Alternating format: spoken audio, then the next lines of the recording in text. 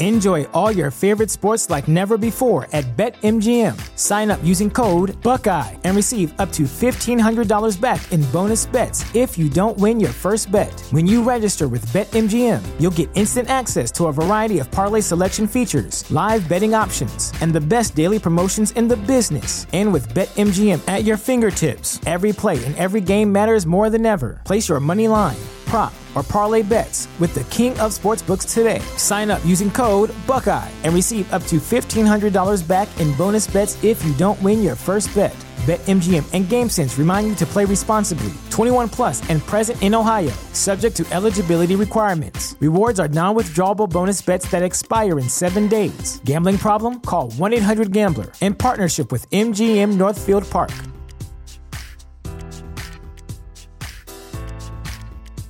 Sick of being upsold at gyms?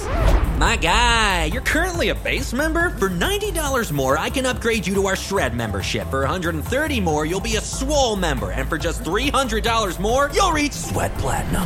At Planet Fitness, you'll get energy without the upsell. Never pushy, always free fitness training and equipment for every workout. It's fitness that fits your budget. Join Planet Fitness for just $1 down and $10 a month. Cancel anytime. Deal ends Friday, May 10th. See Home Club for details. When I was 2 years old, when I was dedicated to the cause of Lucifer, I was at that point a seventh-generation witch. I was laying there, practically naked, and I had her hold me as if I was naked.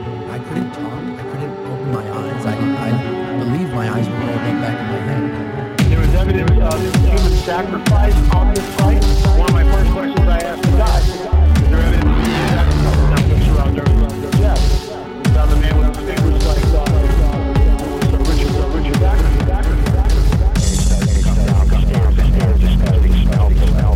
And at that point, they said, do you know what they did to us? That's when I fled that home.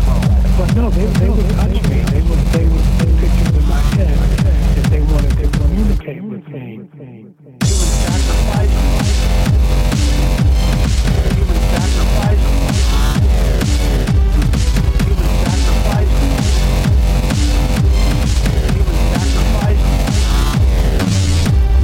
Implants are real, okay?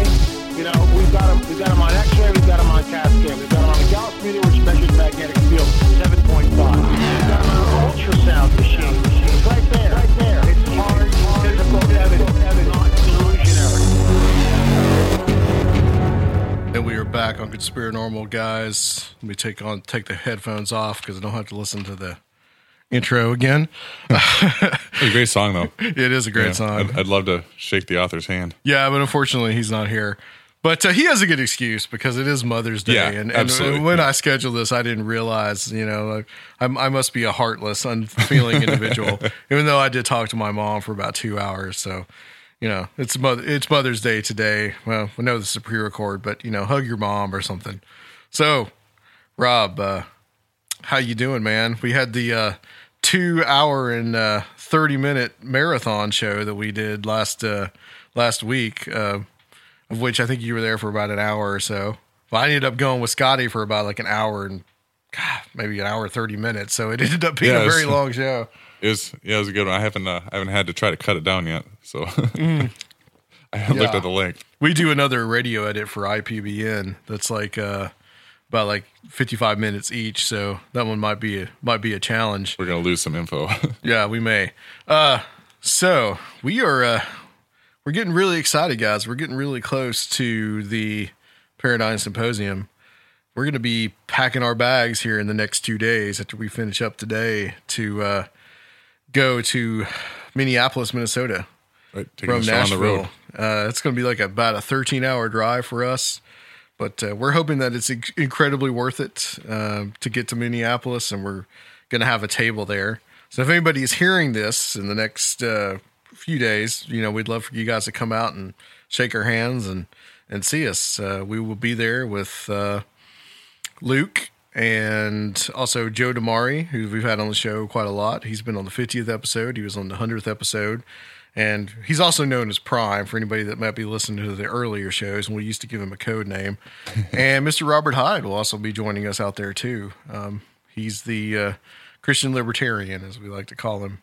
So we're looking forward to hobnobbing it with a lot of people that have been on the show. Micah Hanks, who we've had here in the studio with us. Peter Robbins, we've had on the show. Nick Redfern. Scotty Roberts, of course. John Ward. Rocky Suchi. All those guys. And that's going to be a blast, Rob. Oh, man, it's going to be great. I think you're ready to go. I am. I'm packed. I've got everything sorted out. I just need to break down the studio and make it mobile and Right. Yeah, we're gonna be hitting the road, and we're gonna hopefully be doing some interviews while we're out there. Oh yeah. I don't know quite exactly how many hours we're gonna have once we're done, but it may be epic. And I don't think we're going to I don't think we're gonna put that all up as one big show. I think that's gonna be like a maybe 2 or 3 shows, because in June you'll be gone to hitting the Roo. Yeah. So. Bonnaroo for you is not fun. It's not. So kind of like describe what you do over there, man. With first of all, Bonnaroo, anybody may not know what Bonnaroo is. It's a big festival here, but like an hour south of us in Manchester, Tennessee. Yeah, it's a giant 4-day music festival. Everybody takes drugs. Yeah, they got 5 large stages and a bunch of smaller stages, huge campground area. It's, if you want to go see a whole bunch of good music and get away for a weekend, I can see how it could be fun, but for Rob, it's not very much fun. For Rob, it's 20-hour days in the heat and the mud and living out of a truck and living in a hotel. If you can get to the hotel, yeah. Yeah. What's been your experience with that? Trying to didn't you have like a hotel that was like an hour and a half away or something, to where you might as well have just stayed in Nashville and just commuted back and forth? Yeah, basically we sleep wherever we can when that happens. Wow. It's what's the lineup over there now? This year. Oh, shoot, who is it? Pearl Jam is the headliner. Oh, really? Yeah. Wow. Which I find interesting. He's following like Elton John and Paul McCartney and following some giants there. The one band I'm most excited about though is Ween. Ween. Okay. Yeah. The only thing I know about Ween is push the little daisies and make them come up. Yeah. Apparently there's some really accomplished musicians. Well, they're strange. They're strange as it gets. Yeah, that's a very strange song. What was it? Push the little daisies and make them come up. I can't even do that, man. Well, I was scrolling Facebook as we were doing the intro, and I saw something interesting coming from Vice, which we kind of complained about Vice on the last show. This is one of their channels called Broadly. Here's the headline: Gandhi was a racist who forced young girls to sleep in bed with him. Wow. I think part of my optimistic worldview has been destroyed. Here's the little things from this. My maternal grandfather went to jail with Gandhi in 1933. So I grew up, this is the author saying this. So I grew up knowing this myth was cobbled together from half-truths. Talk about the myth of Gandhi, I guess. My grandfather took the lesson he learned in jail to begin an ashram in the bowels of West Bengal. As a consequence, my parents raised me with intimate understanding of Gandhi that teetered between laudatory and critical. My family adored him, though we never really bought into the idea that he single-handedly orchestrated India's independence movement. This to say nothing of Gandhi's bigotry, which we didn't touch in our household. In the decades since his assassination in 1948, the image of Gandhi has been constructed so carefully, scrubbed clean of its grimy details, that it's easy to forget that he predicated his rhetoric on anti-blackness, a vehement allergy to female sexuality, and a general unwillingness to help liberate the Dalit or untouchable caste. Gandhi lived in South Africa for over 2 decades, from 1893 to 1914, working as a lawyer and fighting for the rights of Indians and only Indians. To him, as he expressed quite plainly, black South Africans were barely human. He referred to them using the derogatory South African slur, Kaffir. He lamented that Indians were considered little better, if at all, than savages or the natives of Africa. In 1903, he declared that the white race in South Africa should be the predominating race. After getting thrown in jail in 1908, he scoffed at the fact that Indians were classed with black, not white prisoners. Some South African activists have thrust these parts of Gandhi's thinking back into the spotlight, as did a book published this past September by 2 South African academics, but they've barely made a dent on the American cultural consciousness beyond the concentric circles of Tumblr. Around the same time, Gandhi began cultivating the misogyny he'd carry with him for the rest of his life. During his years in South Africa, he once responded to a young man's sexual harassment of two of Gandhi's female followers by forcibly cutting the girl's hair short to make sure they didn't invite any sexual attention. Michael Connellan, writing in The Guardian, carefully explained that Gandhi felt women surrendered their humanity the minute men raped them. Wow. He operated under the assumption that men couldn't control their basic predatory impulses while simultaneously asserting that women were responsible for and completely at the mercy of these impulses. His views on female sexuality were summarily deplorable. According to Rita Banerjee, writing in Sex and Power, Gandhi viewed menstruation as the manifestation of the distortion of a woman's soul by her sexuality. He also believed the use of contraceptives was a sign of whoredom. Wow. Yeah. I think I'm in shock here, man. He confronted this inability to control male libido head on when he vowed celibacy without discussing it with his wife back in India and using women, including some underage girls like his grandniece, to test his sexual patience. He'd sleep naked next to them in bed without touching them, making sure he didn't get aroused. These women were props to coax him into celibacy. Huh. Yeah, well, I used to have faith in humanity. Yeah. There's a Western impulse to view Gandhi as a quiet annihilator of caste. That's the caste system in India. Right. A characterization that it's categorically false. He viewed the emancipation of Dalits, that's the untouchables, as an untenable goal and felt that they weren't worth a separate electorate. He insisted instead that Dalits remain complacent, waiting for a turn that history never gave them. Dalits continue to suffer from the direct results of prejudices sown into the cultural fabric of India. Well, I guess so much for the proponent of nonviolence. I guess that just proves that how much we idolize people, that they're still a product of the time that they live in. Yeah. Person's a person. I mean, like I said, I just ran across that just like 5 minutes ago, man. It's it's funny because it reminds me of, there was Penn and Teller had a TV show. I can't remember what it was called. Was this the bullshit show? Yeah. They did. There was one where I can't remember what the title of it was, but the theme was basically people who are held up as better than held than up on a saintly pedestal or whatever. Yeah. There was they talked a little bit about that, and they talked about Mother Teresa too, and a lot of the same light. It sounded very similar to that. Like, yeah, Alyssa was talking about that the other day with us. I remember what you. yeah, I remember that. Well, it was basically she was everything she said that they say that she was to her people, but she was also very racist and bigoted towards other sections of humanity in the same way that sounds like Gandhi was. Well, there was something like she didn't really care about poor people. And there was something like that Alyssa was talking about. I don't want to say because I wish I could remember what it was about. But I think we may need to let's look that up and we'll hit that in the outro. Okay, guys, we have Timothy Furnish coming on. He is a scholar of Islam. No, he's not Islamic himself, but he is he's a professor.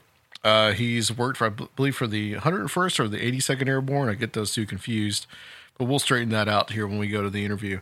So, guys, we're going to go to him, and we'll be right back on Conspiranormal.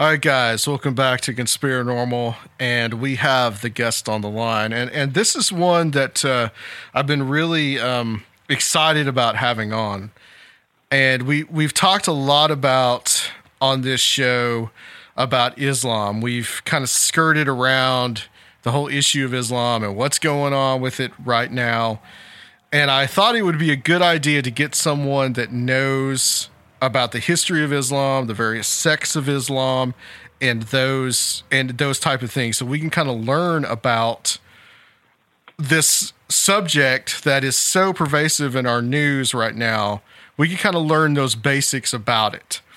We talk a lot about this with Stephen Ogden, about his experiences living over in Europe, and I do kind of want to touch on that as well. But I have Dr. Timothy Furnish, who is an Arab linguist, was in the 101st Airborne Division, as we found out, used to be here in Clarksville, as we were talking about before we started the interview. Research specializations of Islamic eschatology, Mahdism, Islamic fundamentalism, jihadism, the hidden imam, and how all those things relate to what's going on now with modern politics. And he's also a huge J.R.R. Tolkien fan, which Rob is a huge fan as well of fantasy. I am indeed. Dr. Furnish, welcome to Conspiranormal. Glad to be here. Thanks, sir. We're glad to have you.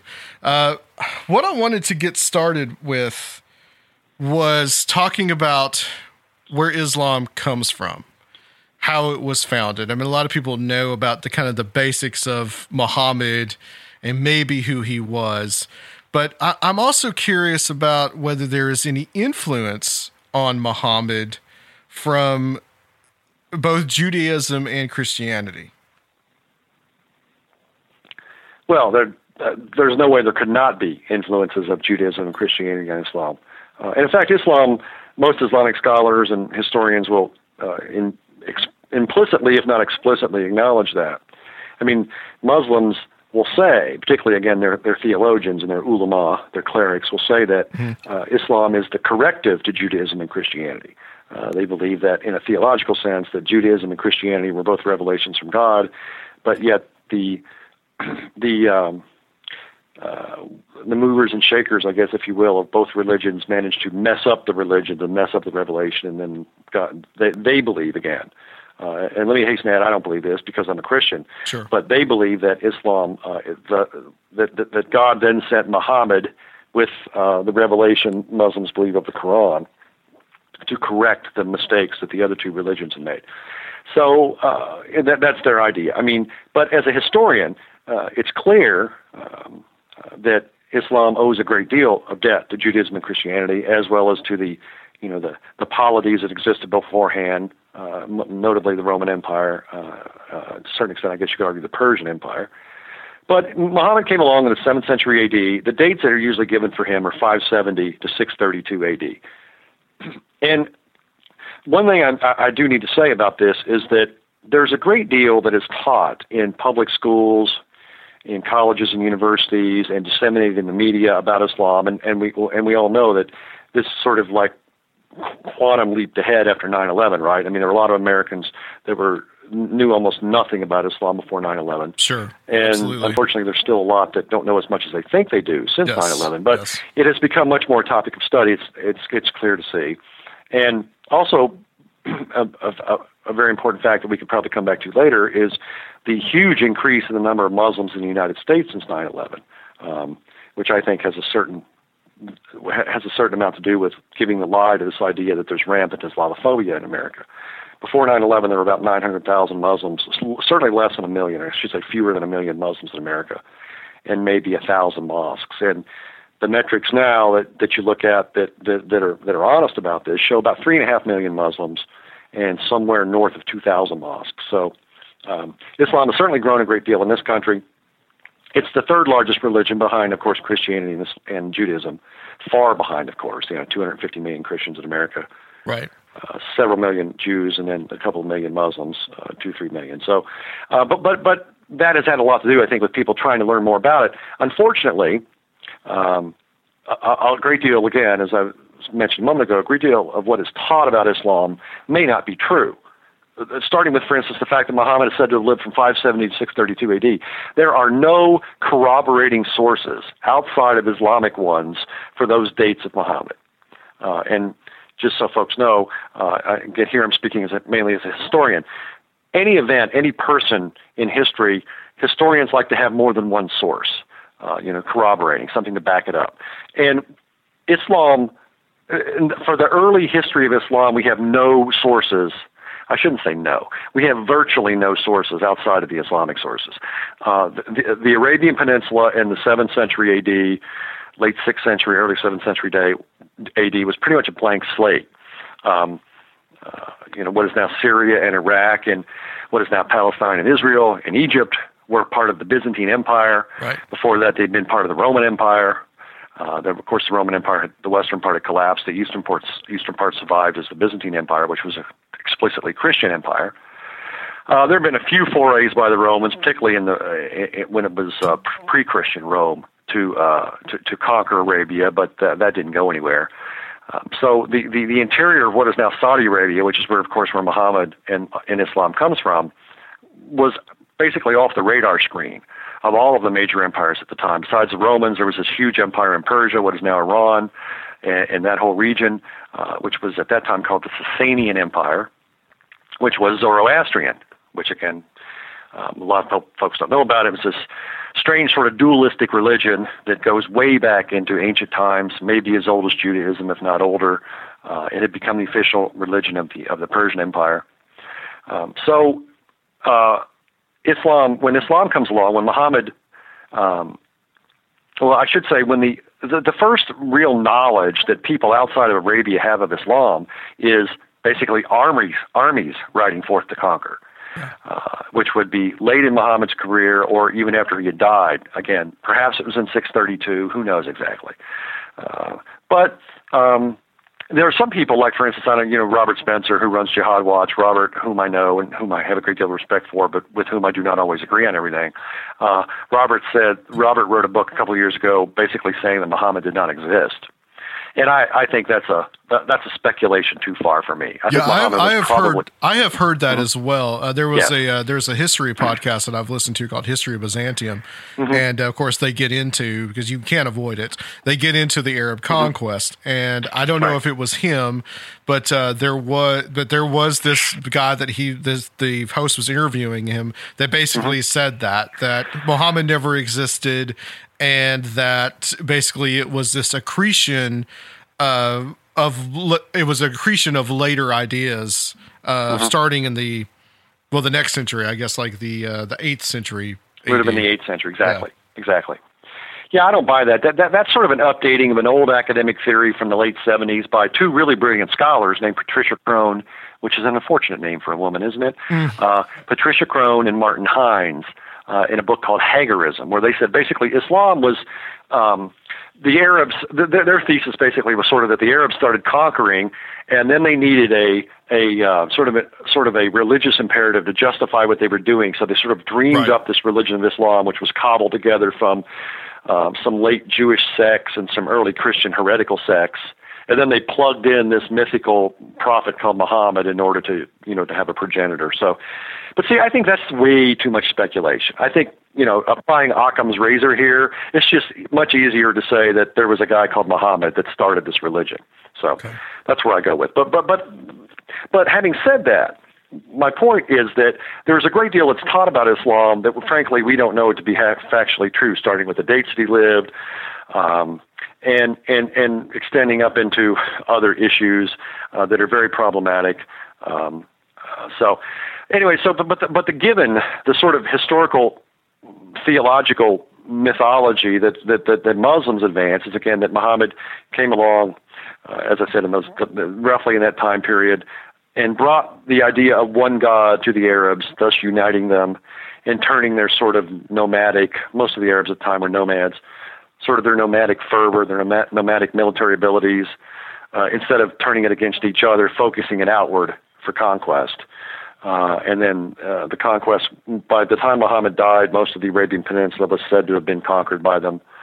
And what's a very important thing to know about Islam, too, is that it is as much political as it is religion. Now, and probably a lot of your listeners know, and I know plenty of people that try to argue that Islam is not a religion. Right. But that's just frankly obtuse, okay?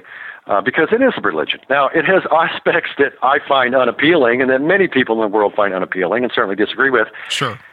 Both as a person and, again, as a Christian, I just simply reject it. But because I don't like something doesn't mean it's not a religion.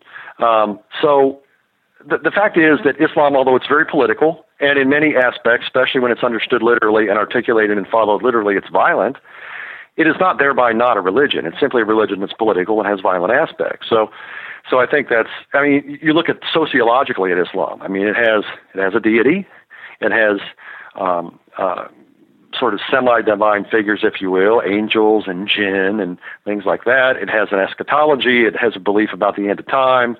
It has a heaven and a hell. It has a sacred book. It has someone that claims to be speaking in the name of its God, a prophet. So therefore, it fits all the sociological definitions of religion. So, right. But Islam basically, after Muhammad died, again, probably sometime in the 7th century, became a very, not just potent political and religious force, but military force, and spread, conquered the Holy Land, Jerusalem and environs, Syria from the Byzantines.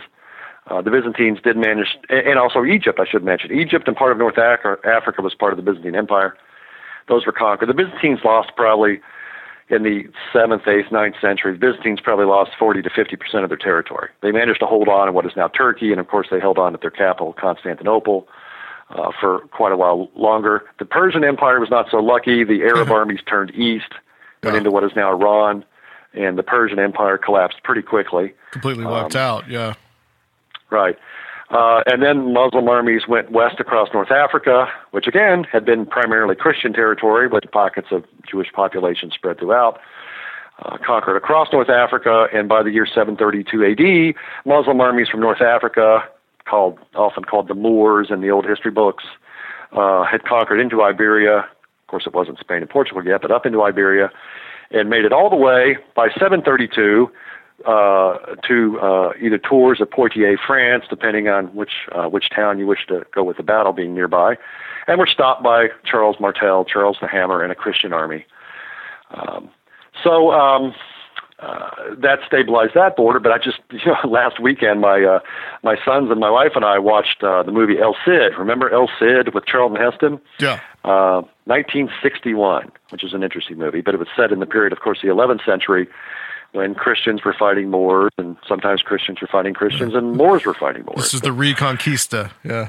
Yes, it was sort of the beginnings of the Reconquista, right, as they call it in what will later be Spain and Portugal, yes. So Islam expanded very quickly within just a century or two. Massive amounts of territory were conquered, and then carry on in the 9th and 10th century, there were Muslim conquests over into what is now India, which is why, of course, now the subcontinent of India has places like Pakistan and Bangladesh, and about 10% of the population of India is Muslim. So it's very interesting. It's very unlike Christianity in that regard, because Christianity spent the first 3 centuries of its existence as a persecuted sect in the Roman Empire. Right. And a lot of people may know, some people don't, that Christianity was illegal in the Roman Empire until Constantine legalized it in the early 4th century. A lot of people sort of get this wrong. He did not, in fact, make Christianity the official religion of the empire. He favored it. He was the first emperor to admit being a Christian, and he made it legal to be Christian, but it wasn't until about 80 or 90 years later that another emperor made it the official religion. But it was Theodosius, I believe, that finally made Christianity the state religion. Constantine was just looking for a way to unite the Roman Empire in a certain way, yeah. Yeah, that's one argument. I think there is something to that. They needed an ideology to hold the empire together. And he wasn't baptized till his deathbed. Mm-hmm. He was on his deathbed when he was actually baptized. Right. But again, to be fair, that was common practice in the 3rd and 4th century AD. Right. Because they had not developed, the theology was still developing, and there was an idea that you had to wait until the last moment to be baptized to make sure that your sins were taken care of. So that's often put forward as sort of an example of this political cynicism, but I don't think it necessarily is that. Yeah. But anyway, the point, however, is that Christianity, again, spent 3 centuries being persecuted, and Christians were being persecuted. Islam, there was maybe a decade or two when Muhammad was working in, when he had come back and started preaching in Mecca, where they were sort of persecuted. Some of them got beat up and thrown in jail. There are no records, and even the Islamic sources of Muslims being killed by leaders. But this did have something to do with, in the year 622 AD, Muhammad again was said to have started preaching in 610. In 622 AD, Muslims under Muhammad left the city of Mecca and went to the city of Yathrib, which was renamed Medina al-Nabi, the city of the Prophet. This is what's called the Hijra, the emigration. And this is what's important about this is that this is when the Muslim calendar starts. The Muslims start the dating of their calendar from this Hijra in 622 AD. And just real quickly, just so people know, you can't take the Western Christian year and subtract 622 and get the Muslim year, because the Muslim calendar is a lunar one, right? Not a solar one. So the months are slightly different lengths sometimes, and then over the period of course, 14. I think we're in 1436 AH right now. I have to look. AH, what's called after Hijra. That's why Ramadan moves so many times during the year. It's a different place just about every year. Exactly. Ramadan can fall over the space of enough years. I don't know how many it is, but the cycle will be that the month of Ramadan, which is the month of fasting, when Muslims are supposed to fast from sun up to sundown, will fall over enough time period throughout every month of the Western calendar. So, yes, that's why. A few years ago, when I guess it was not long after 9/11, about the time of 9/11 and thereafter, Ramadan was falling right around like the fall holidays and, Thanksgiving and Christmas. So everyone thought that's when it was. And, now it's in the summer, I guess. So yeah. Exactly. Just keeps moving. So Islam expands very quickly in terms of conquest. Most of the people that are conquered are not Muslim, however. Most of the people that are conquered retain their religious identity, whether Zoroastrianism in the Persian Empire or Christianity in west of there. What happens is that the Islamic rulers then developed a system and put in place called the dhimmi system. It's in Arabic, it's transliterated as dhimmi. I should say a person in the system is called a dhimmi. The system is called dhimma, dhimma or dhimmah.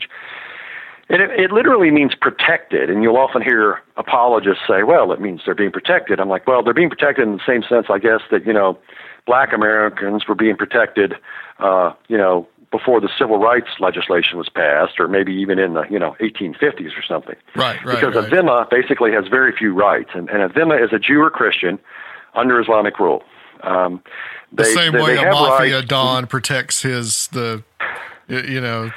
clients in a way. Right. Yeah. Well, although I think it's probably better to be working for the Don, because there are certain things you can't do as a dhimmi. You're not allowed, like churches or synagogues, new ones can never be built. No one can convert. This is where these apostasy laws come from in Islam. You are not allowed to convert from Islam to the minority religions. Muslim men can marry a Jew or a Christian woman, in fact, multiple ones, as the Quran allows. But a Jewish or Christian man can never marry a Muslim woman. There were even periods under certain Islamic rulers, particularly the Fatimids of Egypt in the medieval period, where Jews and Christians had to wear basically clothing that marked them out as minorities. They aren't allowed to ride horses. They can't build, their buildings can never be more than like one story.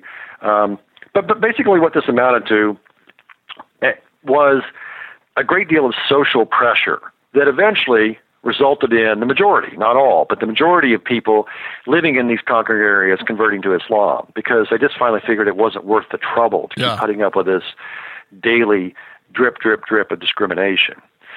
What's amazing to me is that so many people did not convert. Like, for instance, about 10% of Egypt is still Coptic Christian, yes, which is amazing to me. We have a lot of them here in Nashville, actually.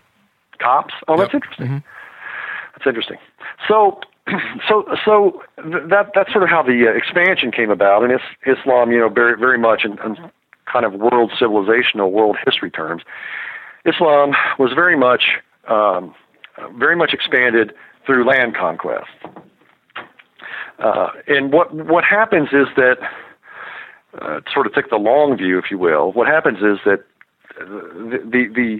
the equation is greatly changed, of course, in the 15th century, when those pesky Western Europeans, starting with the Portuguese and the Spanish, and then later the English and the French, figured out how to sail and get really good at sailing and start sailing around the world.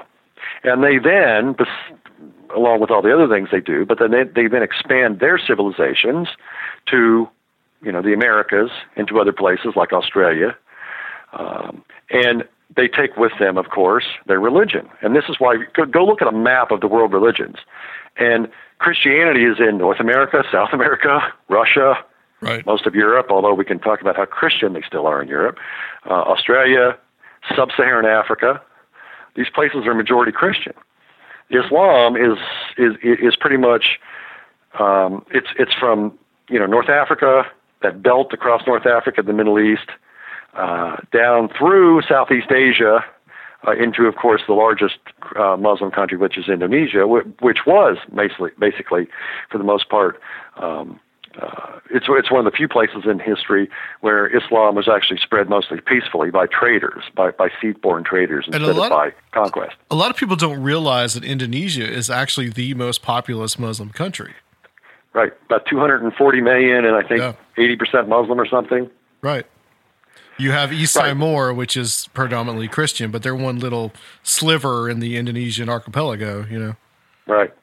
I want to ask about, and this is another term that you hear all the time. And I think for Rob here, a lot of this is new stuff. So he's really kind of soaking it in. Very much. But as a student almost, the difference between Sunni Islam and Shia Islam. And this is very important right now, especially when you have Saudi Arabia. There's almost like two different blocks in the Middle East. You have Saudi Arabia and they're kind of the Sunni allies, and then Iran and its Shia allies. So how does the Sunni-Shia split occur? Yeah, that's a very good question. There are still people that don't understand that. Yeah. It is. It's often analogized. Well, let me back up. Islam, just a few metrics for you real quick. The world's largest religion is Christianity with about 2.2 billion. And of course, maybe my Southern Baptist friends aren't happy, but I count the Catholics in that. And some of my Tridentine Latin-speaking Catholic friends might not like including us Protestants in it, but it is. And then, of course, my Orthodox friends are over here going, "Hey, don't forget us. We have the cool beards. Don't forget us." But if you lump together all of the three major branches of Christianity, Catholicism, Protestantism, and Eastern Orthodoxy, you get about 2.2 billion. Islam is second with about 1.5, 1.6 billion. And it's funny because, my Muslim friends will do this and you see it a lot. People will try to argue, well, there's not really a sects of Islam. Oh, there are sects. There's sects of every religion in the world. And by the way, for the listeners that are, if I'm not pronouncing that well, that's SECTS. I always have to say that for the, right. The military guys that I lecture to. It's SECTS. That said, in Islam, about 83%, somewhere in the 80s, are basically under the rubric of Sunni. And there's another probably 12, 15%, depending on how we go, really fine-tune it, that are Shia. That said, however, within Sunni Islam, there are many differing sects. And within Shia Islam, there are at least three different kinds of Shia. Then we have these sort of heterodox sects that it's kind of problematic to figure out where to plug them in at all. But where does that come from? It is often analogized to the Catholic Protestant split, right? I don't know if you've heard that, but I've seen it before, and I've even seen it in textbooks. It's just wildly inaccurate. Protestantism split from Catholicism, of course, when Luther, and I'm a Lutheran, so I'll give a plug in for Luther. When Luther nailed the 95 Theses up on that church door on October 31st of 1517 in Wittenberg, basically saying, I got some problems with some of the stuff in the Catholic Church, and let's talk about it. Of course, that didn't go well, but that's how it started. It basically was a theological disagreement. Luther said, I don't believe that you're saved by works. I believe you're saved only by belief in Jesus, and then that turned really nasty. Sure. In Islam, the split between Sunni and Shia is almost exactly the opposite. With Luther, it was a theological issue that became political and military, unfortunately. In Islam, it's a political issue that becomes theological. The political issue is this. After Muhammad died, who becomes the caliph? The Khalifa, the successor to Muhammad, not as prophet, because Muslims believe that prophecy stopped with Muhammad. Right. In fact, this is one of the ways, not the only way, but one of the ways to differentiate mainstream Islam from sects of Islam is, do you believe there's been any more prophecy since Muhammad? If you do, you're not mainstream Islam. And Jesus would be one of those prophets as well. Well, yeah, but Jesus was before Muhammad. Right. So, you're right. But Muhammad is what's called a Khatam al-Awliya, the seal of the saints. There is no prophet after Muhammad. Yeah, you're right. The three major prophets in Islam, there are lots of them, but the three major prophets were Moses, Jesus, Muhammad. But there's not any after Muhammad. This is where, for instance, the black Muslim movement in America runs afoul of mainstream Islam, because the foundation of the black Muslim movement in America, and back in the 1920s, 1930s, they believed that there were certain chaps that were getting other revelation from Muhammad. So, other fellows were getting revelation from God, I should say, from Allah. Right. And also the Baha'is as well, they would be considered. Well, yeah, that's a little different, though. That's a Shia thing. Let me get to that. Oh, okay. Yeah, that's a good point, though. But the issue is who's going to be the caliph? Okay, that's the thing. Okay, the group that became the Sunni said the caliph can be any pious male Muslim. Basically, in the early community, it would have been someone that knew Muhammad personally, sort of the Politburo, the inner circle, if you will. And this is who became the first, because the first caliph was Abu Bakr, and then a guy named Abu Bakr Uthman Ali. There were several caliphs right after Muhammad who were basically political and military commanders. Now, there was a group called the Shi'at Ali, the faction of Ali, where the word Shia comes from, that believed that there should be a dynastic principle operating. That is, that only a male relative or descendant of Muhammad can be the caliph. Now, Muhammad, despite having had, by most accounts, 11 wives over the course of his life, never had any sons that survived past infancy. There's some hints that he may have had one son that died after a few months, but he only had daughters. Now, it's 7th century Arabia. They're not going to put a woman in charge. I mean, they won't put a woman in charge here in 21st century Arabia, but they weren't going to do it in 7th century Arabia.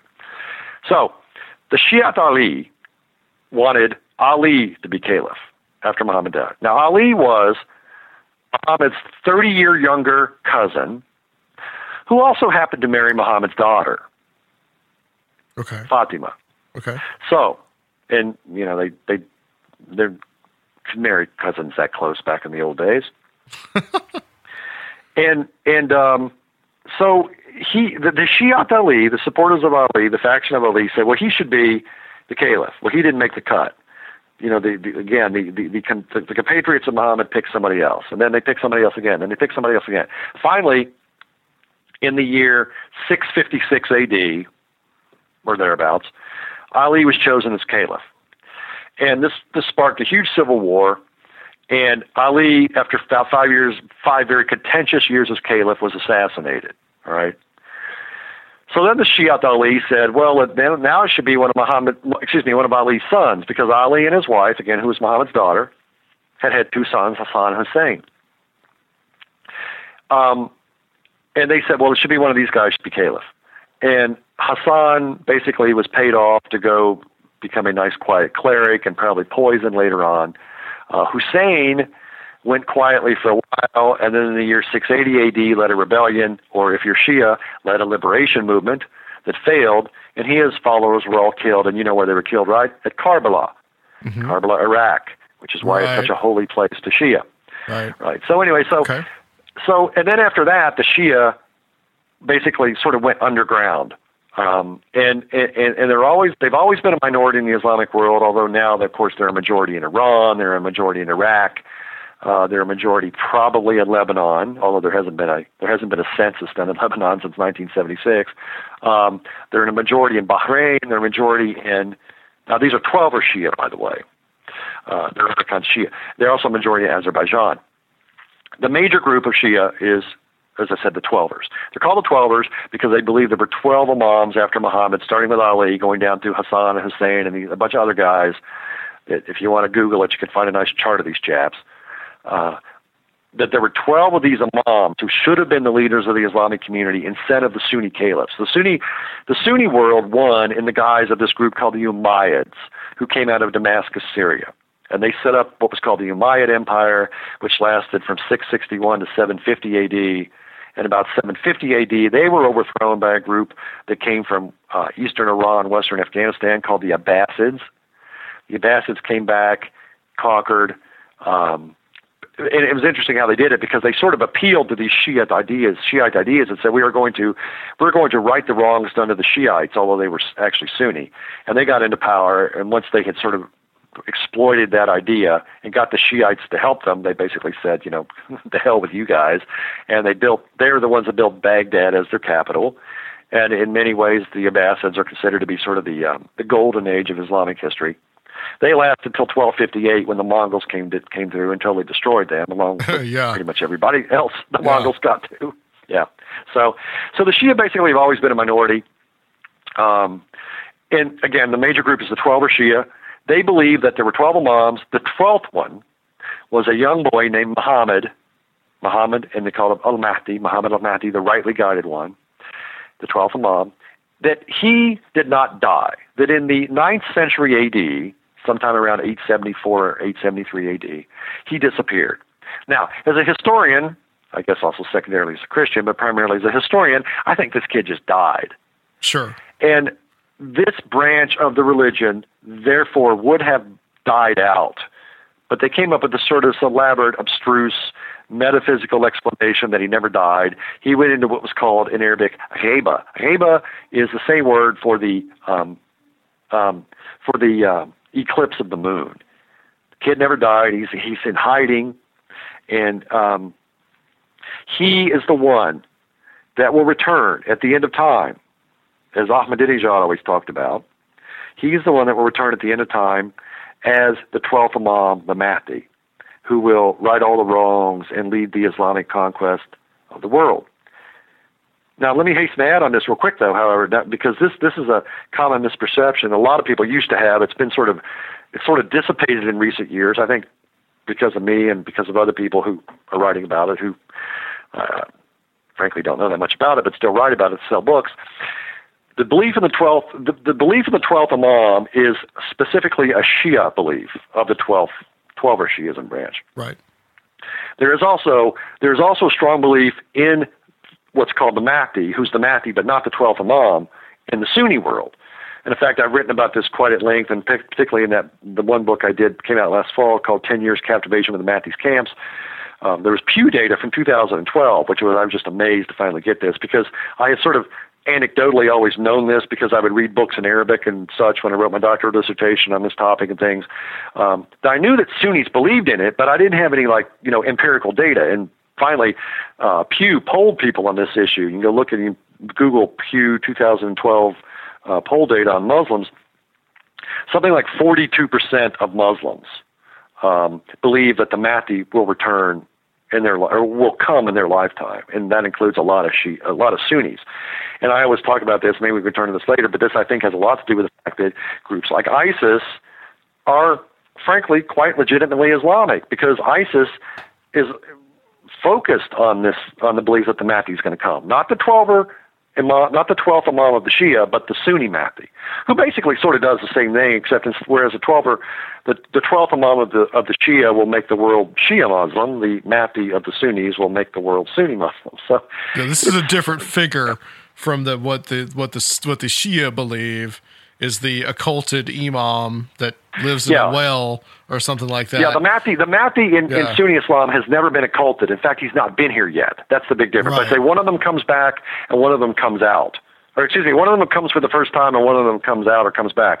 Yeah, sort of the crass folk superstition is that he's hiding in a well behind Jam Quran Mosque. By the way, again, you look at that book, I've got pictures of Jam Quran Mosque, because I actually, believe it or not, I went to Iran in 2008 to a conference, and I got to go to Jam Quran, which is in the city of Qom. Yeah. But you know what? I'm really embarrassed because I didn't think to go around back and look in the well. But I did go there. But but one other point to make is that the 12er Shia is, I guess, through the a sect called the Ismailis. They're the ones that eventually end up taking over Iran, I think, in the 1500s. Those are Seveners. Those are Seveners. Those are not 12ers. It's hard to keep track of all these guys. Yeah. Can't tell the players without a program, I know. Right. Yeah. I'm glad you said that, though, because there are two other major branches of Shia Islam besides the 12ers. There's the 7ers and the 5ers, and unfortunately 7 and 5 does not add up to 12 in this case. The 7ers are also called the Ismailis because, again, you'd have to Google it and find the chart, and I can't really explain it unless you look at the chart. But they basically, when they got to the 7th Imam, there was a fight about who was the legitimate 7th Imam of Shiism. And, sometimes one of the guys that's one of the imams would die without kids, and then did it pass through his brother? Did it pass through his nearest relative? Or, excuse me, sometimes the son would predecease the father. Then you'd have to back up and figure out, which line where does the line go through?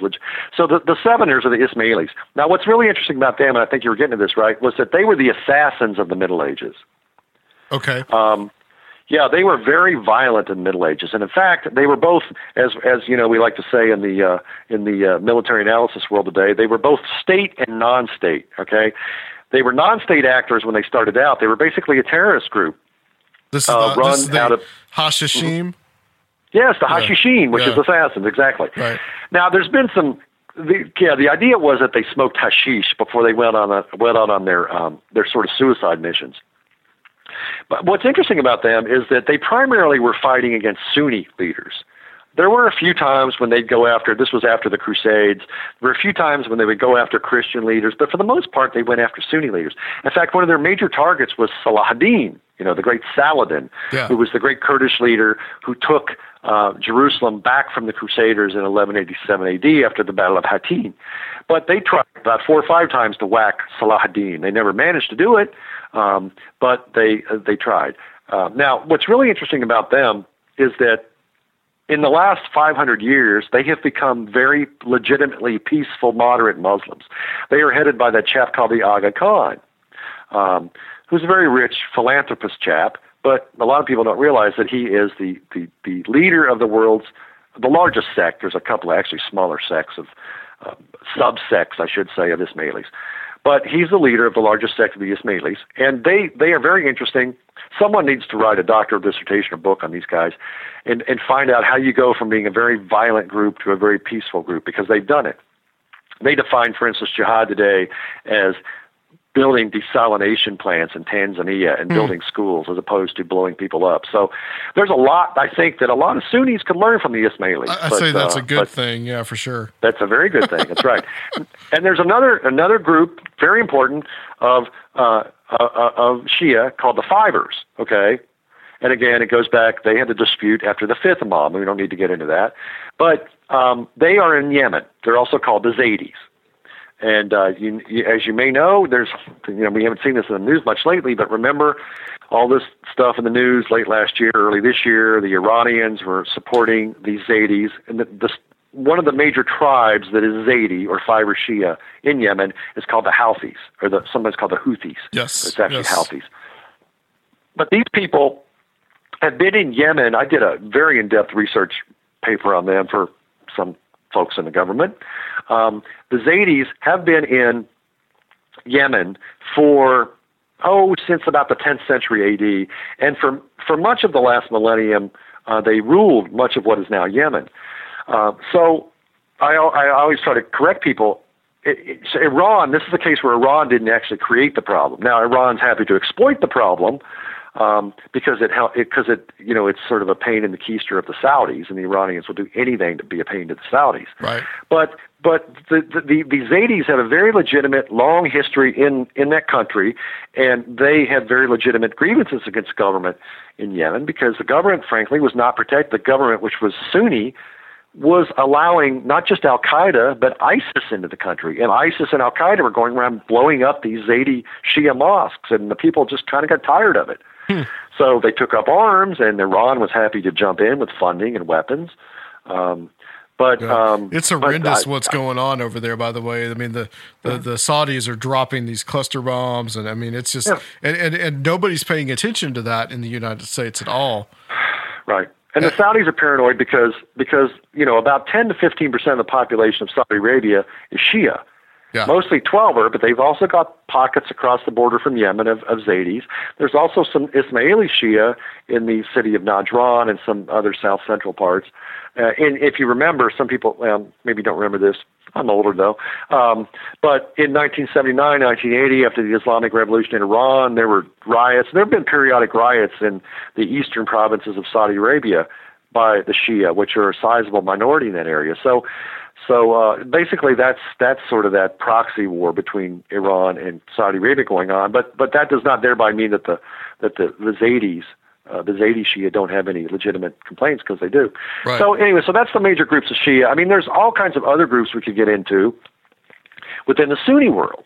A lot of the problems today in the Sunni world are caused by what you could still, when I was in graduate school in the 90s at Ohio State doing my doctorate in Islamic history, we could still use this term called Islamic fundamentalism, and it didn't cause anybody any heartburn.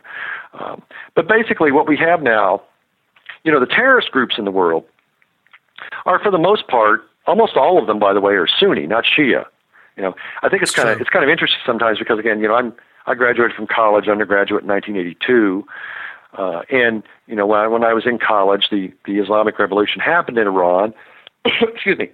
And remember 1979, back when they still picked the man of the year in Time magazine, basically by how important somebody was, not how politically correct they were. The Ayatollah Khomeini, of course, the leader of the Islamic Revolution in Iran, was the man of the year.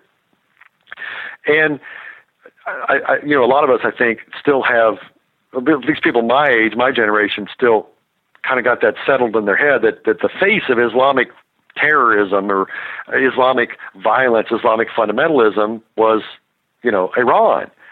But Iran has really been supplanted by bin Laden and al-Baghdadi these days. If you look at the State Department list of foreign transnational terrorist groups, I looked this up the other day. I don't remember the exact numbers, but like 70% of the groups on that list, and the list has about 60 groups on it, are Sunni Muslim. No, I take that back. About 70% of the groups are Muslim, and I think all but 2 are Sunni Muslim. Is Iran a big state sponsor of terrorism? Yeah, but the terrorist groups themselves, for the most part of the world, are Sunni Muslim. And why is that? Well, that's a whole other bone of contention that people will argue about. I don't know if you want to go into that now or not. Well, real quick before we move on, for me and other people that are not as familiar with this subject, the term jihad came up a little bit ago, and I think there's a struggle with the definition of that. I've heard it being sort of a vendetta against non-believers in one case, or as more of an internal struggle against your own kind of sins and beliefs. It's both. It's both. Now, the Arabic word jahada means to struggle. In the verbal noun form, jihad means struggle. So lexically, I guess that would be, that's literally what it means. But if you look at the Islamic sources, for instance, particularly the hadiths, the hadiths are the alleged sayings of Muhammad, and there are multi-volume collections of hadiths, and they are only of slightly less importance than the Quran. The difference between the hadiths and the Quran is that the Quran, of course, is believed by Muslims to be the word of Allah. The hadiths are the word of Muhammad. So they are less important than the Quran, but not by much. There, again, as I said, there are multiple collections of the hadiths, both in the Sunni and Shia world. The 2 major compilers of hadiths, again, these sayings of Muhammad, were 2 guys from the 9th century, one guy named al-Bukhari and one guy named Muslim. Yes, he was a Muslim and his name was Muslim. But al-Bukhari is perhaps the most authoritative compiler of hadiths. And he has something like 100 references, in the low hundreds, over 100 some, references to jihad in sayings that Muhammad are said to have uttered. And I say alleged sayings of Muhammad because even Muslims will tell you, the Muslim scholars will tell you that, frankly, they're not sure which ones are legitimate and which ones are not. And, short of a time machine, it's really hard to figure out which ones are. Right. But, excuse me, but in Bukhari's collection, something like 99 out of 100 or 99 out of 102 or 3 references to jihad, Muhammad mentioning jihad, are ones in which Muhammad, the prophet of Islam, the founder of Islam, says to go wage war against non-Muslims. So they're not do a good job brushing your teeth or exercise every morning or these remember a while, and I say that only somewhat tongue in cheek because there was this movement a while back. Certain Muslim groups were putting up these billboards. My jihad is to change the oil in my car or something, and that's great, except that it's really misleading because that's not what it's normally meant in history. Normally it's meant going forth on horseback with a sword, maybe not to kill, but to certainly conquer someone that's not Muslim. It's basically to expand what's called the Dar al-Islam, the world of Islam, at the expense of the Dar al-Harb, the world of war. The sort of very Manichaean, division of the world. Either you're, I always say, long before George Bush said you're either for us or against us, the early Islamic scholars said it. Yeah. So I mean, Islam from early on was an expansionist, conquering religion. Yeah, now, starts is that the only way? Yeah. What's that? It starts that way. Essentially, right. I mean, it is really that does. the only way Islam was spread? Well, of course not. Yeah. Basically, it was also spread what's called dawah. Dawah means, and I want to use the term evangelism, but that's not exactly what it is. But basically, it means inviting people to join Islam. And there's a lot of that went on too, sure. But it's not either or. It's both and. Like again, with the definition of jihad, it's not one or the other. It's both. It can mean struggle. But again, if you look at it historically, not just lexically and not just theologically, look at it historically, it is in most times in most places meant conquest of non-Muslims. So this is where I will say, for instance, that, like I've argued, various venues, I've been on national radio, national TV, and is ISIS Islamic? Well, of course they're Islamic. Now, they're only one understanding of Islamic. Right. There are other understandings of Islam and understandings of Muslim. Excuse me, I'm sorry. But are they legitimately Islamic? Of course they are. Because jihad is very legitimately Islamic. You can go Google and find pictures of Islamic art from the Ottoman archives and from some of the old Persian archives that show Muhammad leading jihad, that show Muhammad ordering Ali to behead an opponent. I've never understood how an action can be extremist in a religion if the founder of the religion engaged in it. Yeah. So that just really doesn't seem logical to me. Now, again, I'm sorry. Again, is that all Islam is? No. And I will often say, and I've said this many places, I've written it in articles and books, that I think part of the problem in this country is it's become so politicized. The right has said that Islam is always and forever someone with a scimitar trying to sever your head from your body, and that's what Islam is. Yes. Okay. Well, that's clearly historically not accurate. Okay. It's actually more theologically accurate than it is historically, but it's clearly not historically accurate. But the left on the other side falls off the horse on the other side and says, well, that's just an aberration. And, and the president echoes this ad nauseum, and his administration, I love it when John Kerry tells me what Islam is. Like, I'm sure you know more than John Kerry knows about. He's always telling us, well, of course, right. I know, but they're always doing this. No, it's not up to you, John Kerry and Barack Hussein Obama, because I don't believe he's a Muslim. I just believe he's a Christian and never goes to church. It's not up to you guys to define Islam. It's up to Muslims to define Islam. And the inescapable fact is that many Muslims, thank God not all, and thank God not even most, but many Muslims agree with many things that ISIS does, and that Al-Qaeda does, and that Boko Haram does, and that the Taliban do. For instance, stoning for adultery. Remember last year when ISIS stoned some people for adultery and it was all a hue and cry? But there's Pew data again, 2012, 2013. Vast majorities of Muslims in Jordan, in Egypt, in Pakistan, think that stoning someone for adultery is perfectly acceptable. Yeah, it's okay. Yeah. Well, this is a question that I wanted to ask you. So how's an extremist, right? Yeah, I'm sorry, go ahead. Well, this is a question I wanted to ask you, Dr. Furnish, because I've heard you several interviews with Derek Gilbert on View from the Bunker, and you've kind of covered this in what I'm about to ask. But you mentioned the Reformation, and is the Muslim world going through its own version of the Reformation right now? Because definitely not yet. I don't think they are yet. Okay. And I think there's a lot of misunderstanding about that. I'm glad you bring that up. Okay. Well, let's put it this way. You could argue that Islam's had a reformation, but it just made things worse. Because, again, this is where the analogy fails. Like I was saying earlier about the analogy between Protestant and Catholic and Protestant does not work for Sunni Shia. Right. People try to take concepts abstract concepts or even sometimes historical concepts from the West, which again is largely Christian. The West has been largely Christian since, the 4th century AD, and apply them to the Islamic world. And they don't always work. Again, the Sunni Shia analogy to Catholic Protestant doesn't work. I don't think the Reformation thing works, and I wish people would stop trying to use it, but you're right, everybody does, so we have to deal with it. What did the Reformation do? The Reformation basically, again, was a theological argument about how one achieves salvation. And Luther and then the Protestants that came after him, Calvin and others, said that you're saved by faith alone, and the only authority should be the Bible. Okay, you shouldn't rely on the traditions of the church and other stuff that they said the Catholic Church did, and by extension the Orthodox Church, but at the time they were aiming at just the Catholics. Now, if you do that in the Islamic world, you wind up with the Wahhabis, okay, or what's called the Salafis, okay? If you just go to, the analogy would then you switch over, say, okay, well, we're just going to go with what the Quran says, okay? We're going to throw out all the hadiths, the alleged sayings of Muhammad, which actually would be good because some of them are quite unpalatable and unsavory.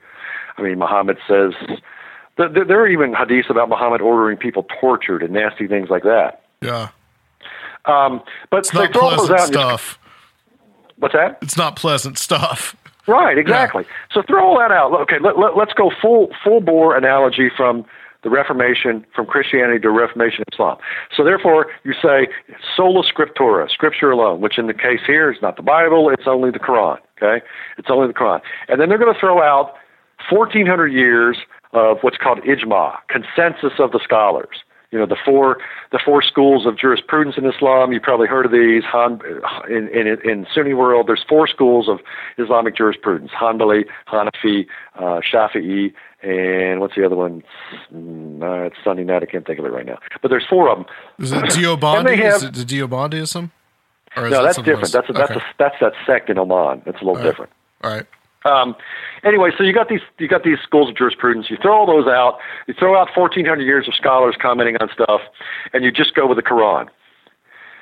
Well, see, this is how you get the shooters in San Bernardino and the Chattanooga shooter at the Marine recruiting, and you get the guy beheading the woman in Oklahoma City, because these guys got a Quran and opened it up, to Surat al-Anfal verse 12, where it says behead the unbelievers, and they're like, oh, well, ISIS says in Dabiq magazine, if I want to be a good Muslim, I need to do exactly what the Quran says.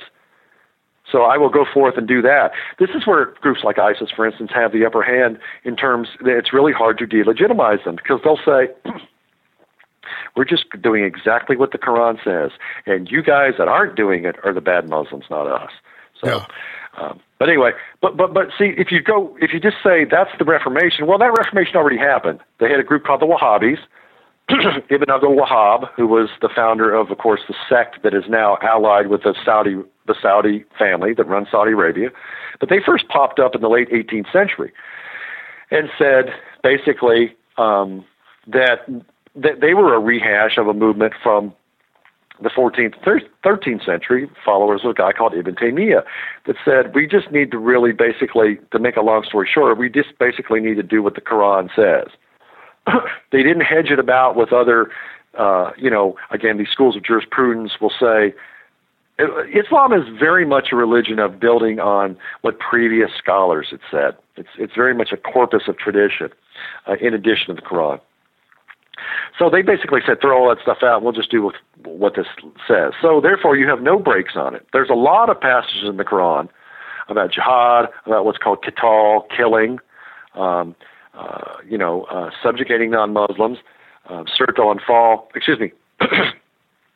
not Surat al-Anfal, Surat al-Tawbah, which is chapter Tawbah, which is the 9th chapter of the Quran, which is believed by scholars to be one of the later ones, that makes it more authoritative. There's this belief in Islam and a doctrine called Naskh, N-A-S-K-H. Boy, I'm doing too much Arabic pronunciation of these letters, and that's making my throat sore. I don't do this very often anymore. I don't speak much Arabic out here in Woodstock. I read it, but I don't speak it much. But there's this doctrine called Naskh, N-A-S-K-H, which means supplanting or abrogation. And again, it's a Sunni doctrine. It's been around for a long time. It's not something, as I tell people, it's not something that Dick Cheney's staff dreamed up, or Trump or somebody. And the doctrine of Naskh says that any revelations that Muhammad received later in his life are more important, trump, if you will, the earlier revelations that he received. So this doctrine says that you'll hear people say, and Muslims and sometimes apologists for Islam that aren't Muslim, well, the Quran says that you should be friends with Jews and Christians. Well, yeah, but that was in the early verses. That is all trumped by Surat al-Tawbah, chapter Tawbah, which is chapter 9, verse 5, which says, attack, besiege, lay in wait for, ambush, kill the unbelievers whenever you encounter them. So that is what ISIS and Al-Qaeda and Boko Haram and the Taliban, Lashkar-e-Taiba and whatever, these guys all do. So they're like, this is what we're supposed to be doing because this was like the last directive the prophet left for us. And you guys that aren't doing this aren't doing a good job. So if you want to reform that, you can't do it like the way the West did it. That analogy doesn't work.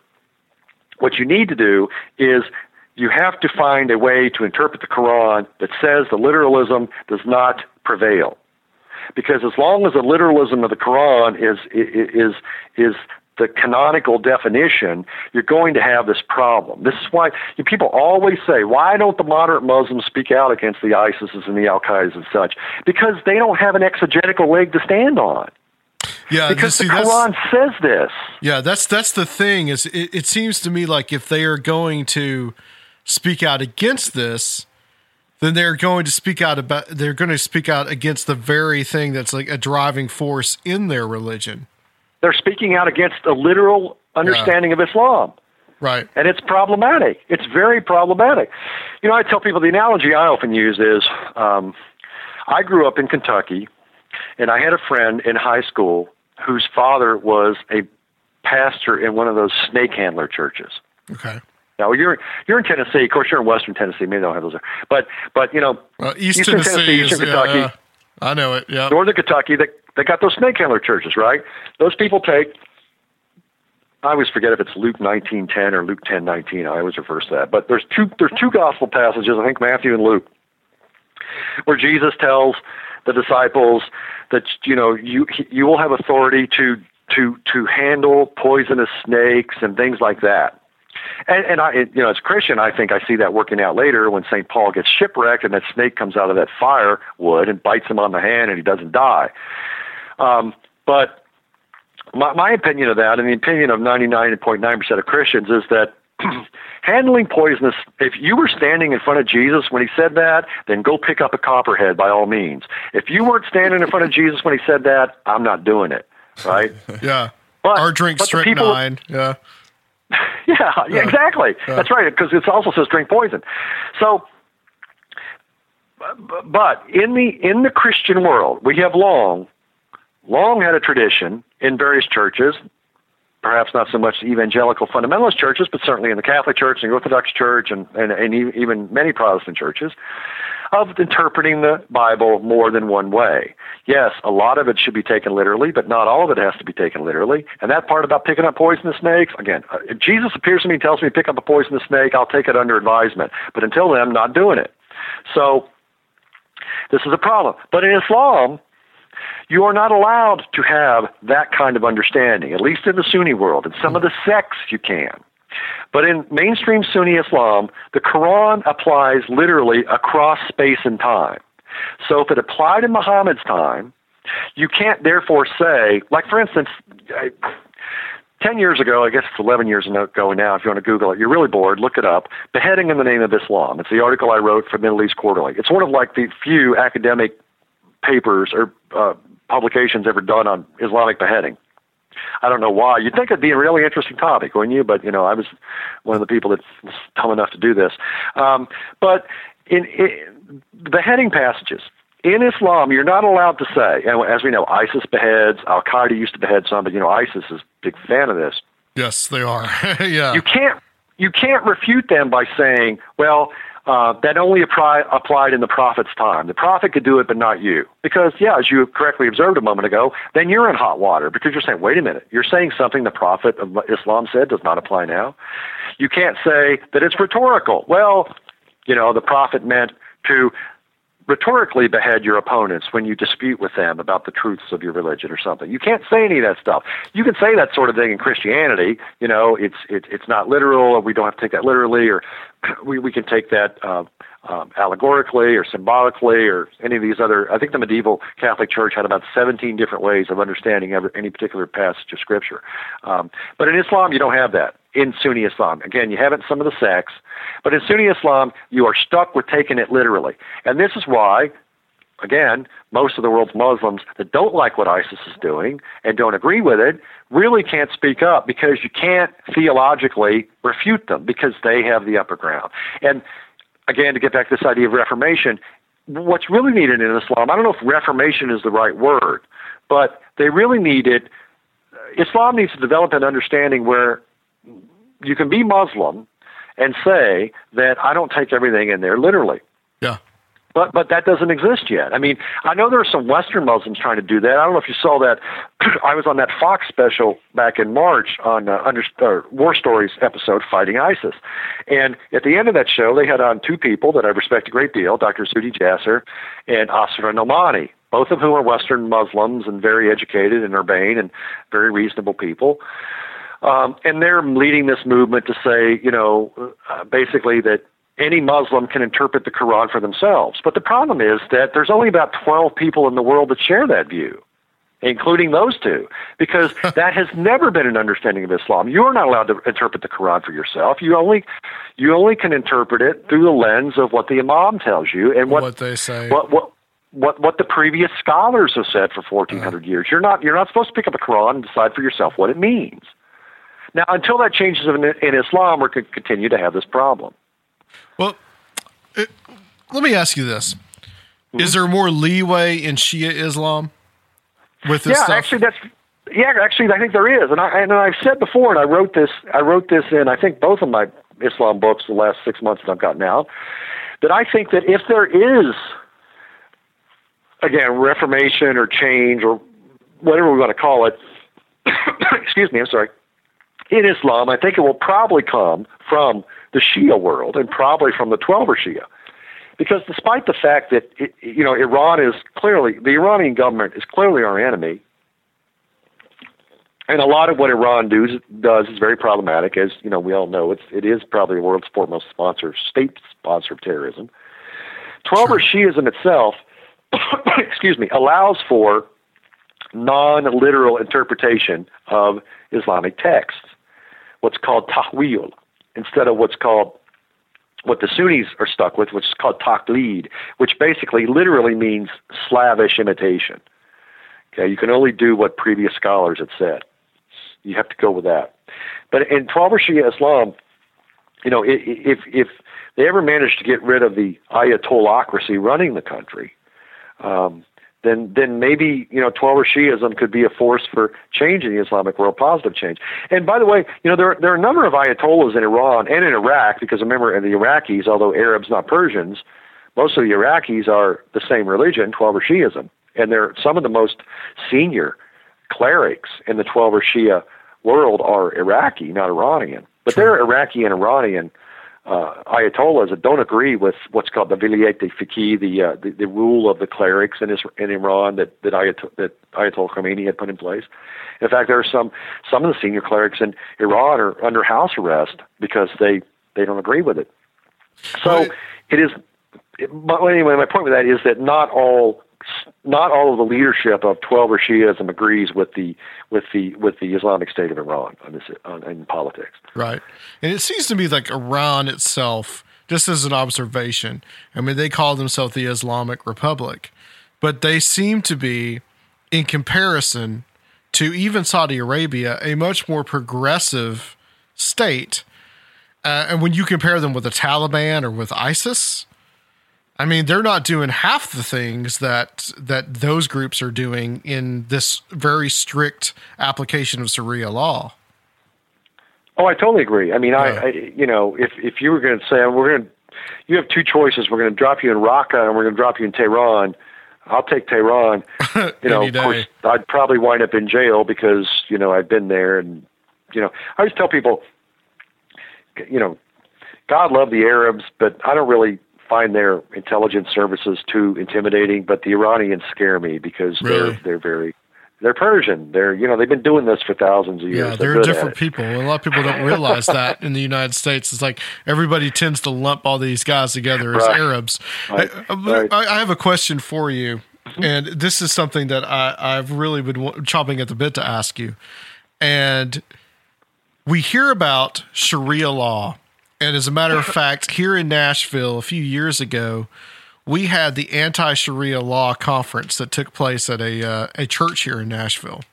Mm-hmm. And we hear this all the time about there's this fear that we're going to have the imposition of Sharia law in the United States. Mm-hmm. And you have a very real fear of that, I think, in Europe. Is there any justification to worry about that here? I think we should be concerned about it. I mean, there have been a number of studies that show that once the Muslim population in an area reaches a certain percentage, then the demands become sort of incessant. Okay. I think we're starting to see that. Didn't you guys have the big flap? Whatever happened with that big flap in Murfreesboro a few years ago? Yeah, that was the Murfreesboro Mosque. They had a mosque that was opening or trying to open up, and there was a lot of people from the anti-Sharia law movement that came here. And that's why they actually had the conference here in Nashville. That was around the same time, incidentally. Did the mosque finally open? I'm not sure. I know that I think that it did finally, but there was a ton of controversy about it. Yeah, I remember that. But my understanding, what I remember about it, was that it was like there were maybe a few hundred Muslims community, and they wanted to build an enormous mosque, like sort of all out of proportion to how many Muslims they had. Look, there's a lot of heat and light on both sides, and you have to kind of navigate it carefully. It is clear that Muslims have every right to build mosques and worship in this country. Okay, I don't have a problem with that, and I don't think we should. But we also have to be aware that opposition to some of what some of the Muslim groups say has merit also. And I'll give you an example. It is not necessary in any wise for a Muslim group to have any aspect of Sharia law in order to worship in this country. Okay? That would be like saying that Catholics can't have Mass on Sunday unless canon law is imposed, or unless they're allowed to have canon law in their communities. Well, no, we've never had canon law in any communities in this country. Right. And last time I checked, there were about 70 million Catholics, and they're doing a lot of Masses on Sunday. So it's sort of analogous to that. There are a lot of Muslims, I think, are perfectly happy to just have a mosque so they can go worship. There are others, however, and other groups, CARE comes to mind, the Council on American Islamic Relations, that I think has a, frankly, more, not just ulterior motive, but sinister agenda. I mean, they want America to be more Islamic. And they are these, and people and groups of this persuasion will argue that, well, we can't really practice Islam without Sharia law. And you can see there have been instances, I think they've been beaten back so far, but it wasn't just in New Jersey a few years ago, where there was a Muslim group or community that wanted Sharia law to apply in family matters. Well, wait a minute. Does that mean 4 wives? Because according to Islamic law, you're allowed to have 4 wives. Yeah. And I'll tell you right now, it's only a matter of time before that argument starts being made. I mean, we've already got gay marriage in this country, and we're going to have Muslim groups, and we're going to have some of the old school Mormon groups arguing that they should be allowed. In fact, some of them already are. Yeah, it's already happened. They should be, they should be allowed to practice polygamy. That's a whole other kettle of fish. But in this specific case, we're talking about Sharia law. That's part of Sharia law. Polygamy is part of Sharia law. And part of also Sharia law in many countries is, young girls should be allowed to marry. Girls that, you would go to jail for in this country right now under current law for trying to marry. Okay. But again, where does this come from? This doesn't come in a vacuum. It's not just cultural. Part of it's cultural. But part of it is the fact that one of Muhammad's wives, who was Aisha, according to the Islamic sources, was 6 when Muhammad married her and 9 when he consummated the marriage. Wow. Now, Muslims I know some Muslims will go ballistic about this, but this is simply what the Islamic sources say. Again, not Trump, not Dick Cheney. So I think both sides have a point on this, okay? And sometimes some of the strident opposition makes people look sort of like, frankly, jackasses on this issue.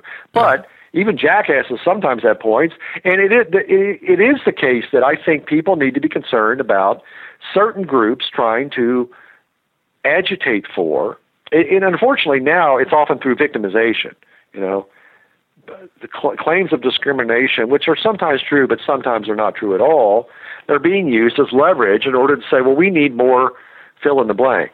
And there are many unsavory aspects of Sharia law. I mean, you said earlier about Iran being more progressive. In some ways it is. I mean, there are a lot of women in the Iranian parliament and the Iranian Majlis. Women can drive cars, women can do things in Iran they can't do in Saudi Arabia. Right. But Iran also has the death penalty for homosexuality, just like Saudi Arabia does. Yeah. In fact, there are 7 countries on the face of the earth that have the death penalty for homosexuality, and none of them is North Carolina, I tell people. Okay? Yeah, I don't want to get back into that again. Yeah, but progressive, yeah, okay, well, it depends on, not to be Clintonian, it depends on what your definition of progressive is, but I do think that people have to be concerned because, look, in America, partly because I think most Americans are just pretty much kind of nice, fair-minded people, and partly because of the horrible job public schools have done for so many years, and frankly, partly because of the horrible job that a lot of the mainstream liberal churches have done in this country, teaching people that there's no difference between Islam and Christianity. Now, grant you, there's no difference between Islam and Christianity, I would say, in terms of political rights, as long as you're willing to respect the Constitution, okay? Sure. But, there's a big difference between Islam and Christianity. There's lots of big differences between Islam and Christianity. But if you want to keep it just with the public sphere here, as you said with the Sharia thing, again, imagine a bunch of Catholics coming in here from Poland and saying, we're building a giant cathedral. We've got 100 members, but we're going to build a 20,000 square foot cathedral in your town. And by the way, we think that canon law should apply to our kids. And they should be able to get the, canonical hours off from school to go to prayers. And by the way, we also think that their classes should be in Latin or Polish, pick one. That sort of thing. When you put it like that, people go, no, you need to adjust to us. We don't have to adjust that far to you. And I think that's where we're at. I have no problems with Muslims coming in here and building mosques. That's fine. But don't come in here. If you're going to come in here and build a great big mosque, like a brand new mosque just opened up probably about 10 miles from my house over here in Alpharetta, Georgia. Big mosque. Like, for instance, if the community wants to know where's the funding coming from for this big mosque when you've got 60 families, I don't think it's unreasonable to tell them. Yeah. And it would be helpful if the federal government didn't automatically assume that any opposition to a mosque is, religious or, God forbid, racial discrimination, which is one of the stupider things going on in the modern world. Islam is not a race. It's a religion. But but the left has decided that and many Muslims, not all, but many Muslims have jumped on this bandwagon of using it as, we can claim racial discrimination. Well, it's not a race. Yeah, it's kind of like the whole clock boy thing. Yeah. I was in South Africa in March giving a talk at a university about Islam, and I sure saw a whole lot of quite dark people who are Christian. Now, does that mean Christianity is a race? I'm pretty sure most people don't make that argument, but yet they want to make that argument with Islam. It's absurd. Even Malcolm X said, one thing that he liked about Islam was that there were other people that were whiter than white that he could commune with. Yeah. Right. He saw the Albanians. Right. They're like translucent. Right. Or the people in Chechnya. That right, place. Right. Yeah, or Turks. I got Turkish friends that are whiter than me. Oh wow. But the point again is, I think that I think that that's something we have to be aware of. And again, it's gotten to the point where, it was claimed after 9/11 there was all this discrimination against Muslims. And again, as that data I adduced earlier when we first started talking, I think that data pretty much gives a lie to that. If we were so discriminatory toward Muslims in the United States, why would there be so many more mosques and Muslims than there were before 9/11? I think Americans bend over backwards to be welcoming and forthcoming. Yeah, you have some jackwagons here and there, these guys that don't know a Sikh from a Muslim and go spray paint graffiti on a mosque or something. But or shoot up the mosque. Right. Well, yeah, but look, I mean, how many Muslims have been killed in America since 9/11? I don't know of any. So this is, but the CARE will tell you this. I was on Al Hurra TV back in December, January. Al Hurra TV is the U.S. funded Iraqi TV station. It means Freedom TV. It's supposed to be like, getting our word out to counter Al Jazeera in the Middle East. So I was on with 3 Muslims and then me, and 2 of the Muslim guys were from CARE. And these guys kept going on and on about all this, how horrible it is for Muslims in the United States, and there's discrimination right and left. And you would think mosques are burning on a nightly basis. Listen to these guys, and this one CARE guy said that just last week, he said this in December. Just last week, a Somali Muslim was thrown to his death from a window. I'm like, what? I looked it up. I'm sitting here, doing it from TV and Skype, and I'm like looking it up on. And it was like some Somali kid got drunk at a party in Washington State and fell off a balcony. Wow. Yeah. They spin it. He was to the thrown to his death. Viewpoint. Yeah. Yeah, they spin it. And I'm like, it. No, I just flat out said that's just, frankly, I think that's a lie. I don't believe that for one second. Yeah. So, but the thing that was most disturbing about that, again, was that this was Al Hurra TV, which the United States spends about $100 million on per year. And we're broadcasting in Iraq about how horrible things are for Muslims in the United States. I'm like, can we be any stupider? Well, I want to ask you, I think we're running out of time here. I know you got to get going, but turning from Islam and that whole world, and I was really wanting to ask you about Sufism, but I really think we could do another show just devoted to Sufism. Okay, and I think we should do that sometime. That's a huge topic. Yeah, I want to talk a little bit about, and we can get Robin here a little bit, because you are a big Tolkien fan, and you are actually writing. Well, you've already written one book about Tolkien and the Middle-earth universe, and you're writing currently another one. Right. Yeah, I do the Middle East and Middle-earth, I tell people. Yeah. I need a break sometimes from all this beheading and, counterterrorism and stuff. So, yeah, I've been a big Tolkien fan since high school. And, I reread the books every few years, and I'm one of these geeks that reads not just Lord of the Rings, but I've read the Silmarillion, and I've read I've got all Tolkien's books here, all the scraps of stuff, like the 12 volumes of stuff that his son Christopher Tolkien published after he died, and all that stuff. I read the appendices. That's how geeky I am. Right. Yeah, I'm right there with you. Yeah. What happened was about 4 or 5 years ago, I taught a few courses for American Military University online about military history, which I'd never taught. But I had never actually done military history as a discipline. So I had to read a bunch of stuff on military history, sort of get up to speed, and, books on strategy and tactics and stuff. And some of the books you're talking about in ancient warfare, actually really up until the advent of the gunpowder weapons and starting around 1000 AD, 1100 AD, there were only 4 modes of warfare pretty much on land. Heavy infantry, there's infantry and cavalry, and there's heavy infantry and light infantry, heavy cavalry, light cavalry, and combinations thereof. That's how it was done. And I got to thinking, and of course, I've seen all the Lord of the Rings movies multiple times, extended editions and all that stuff, and my kids and I played Lord of the Rings Risk. We loved that game. And I got to thinking, a military history Middle-earth, analyzing not just the battles in the movies, which are all, of course, late Third Age, but if you're Tolkien had the Second Age and the First Age, and I went through identified like 24 major battles from the first through the fourth age over like 7,000 years of history.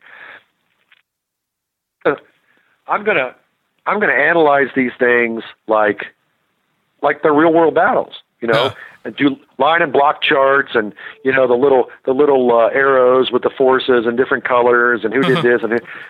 So I'm gonna do that. So I thought, okay, I'm gonna do that. So a friend of mine who lived down here did a lot of Tolkien calendars, Jeff Murray. Unfortunately, he passed away last year, abruptly of a heart attack. Same age as me, 55. We're all so mortal. But Jeff and I talked, and he knew this publisher up in Toronto called Oloris Publishing, and just started. They do a lot of fantasy and such.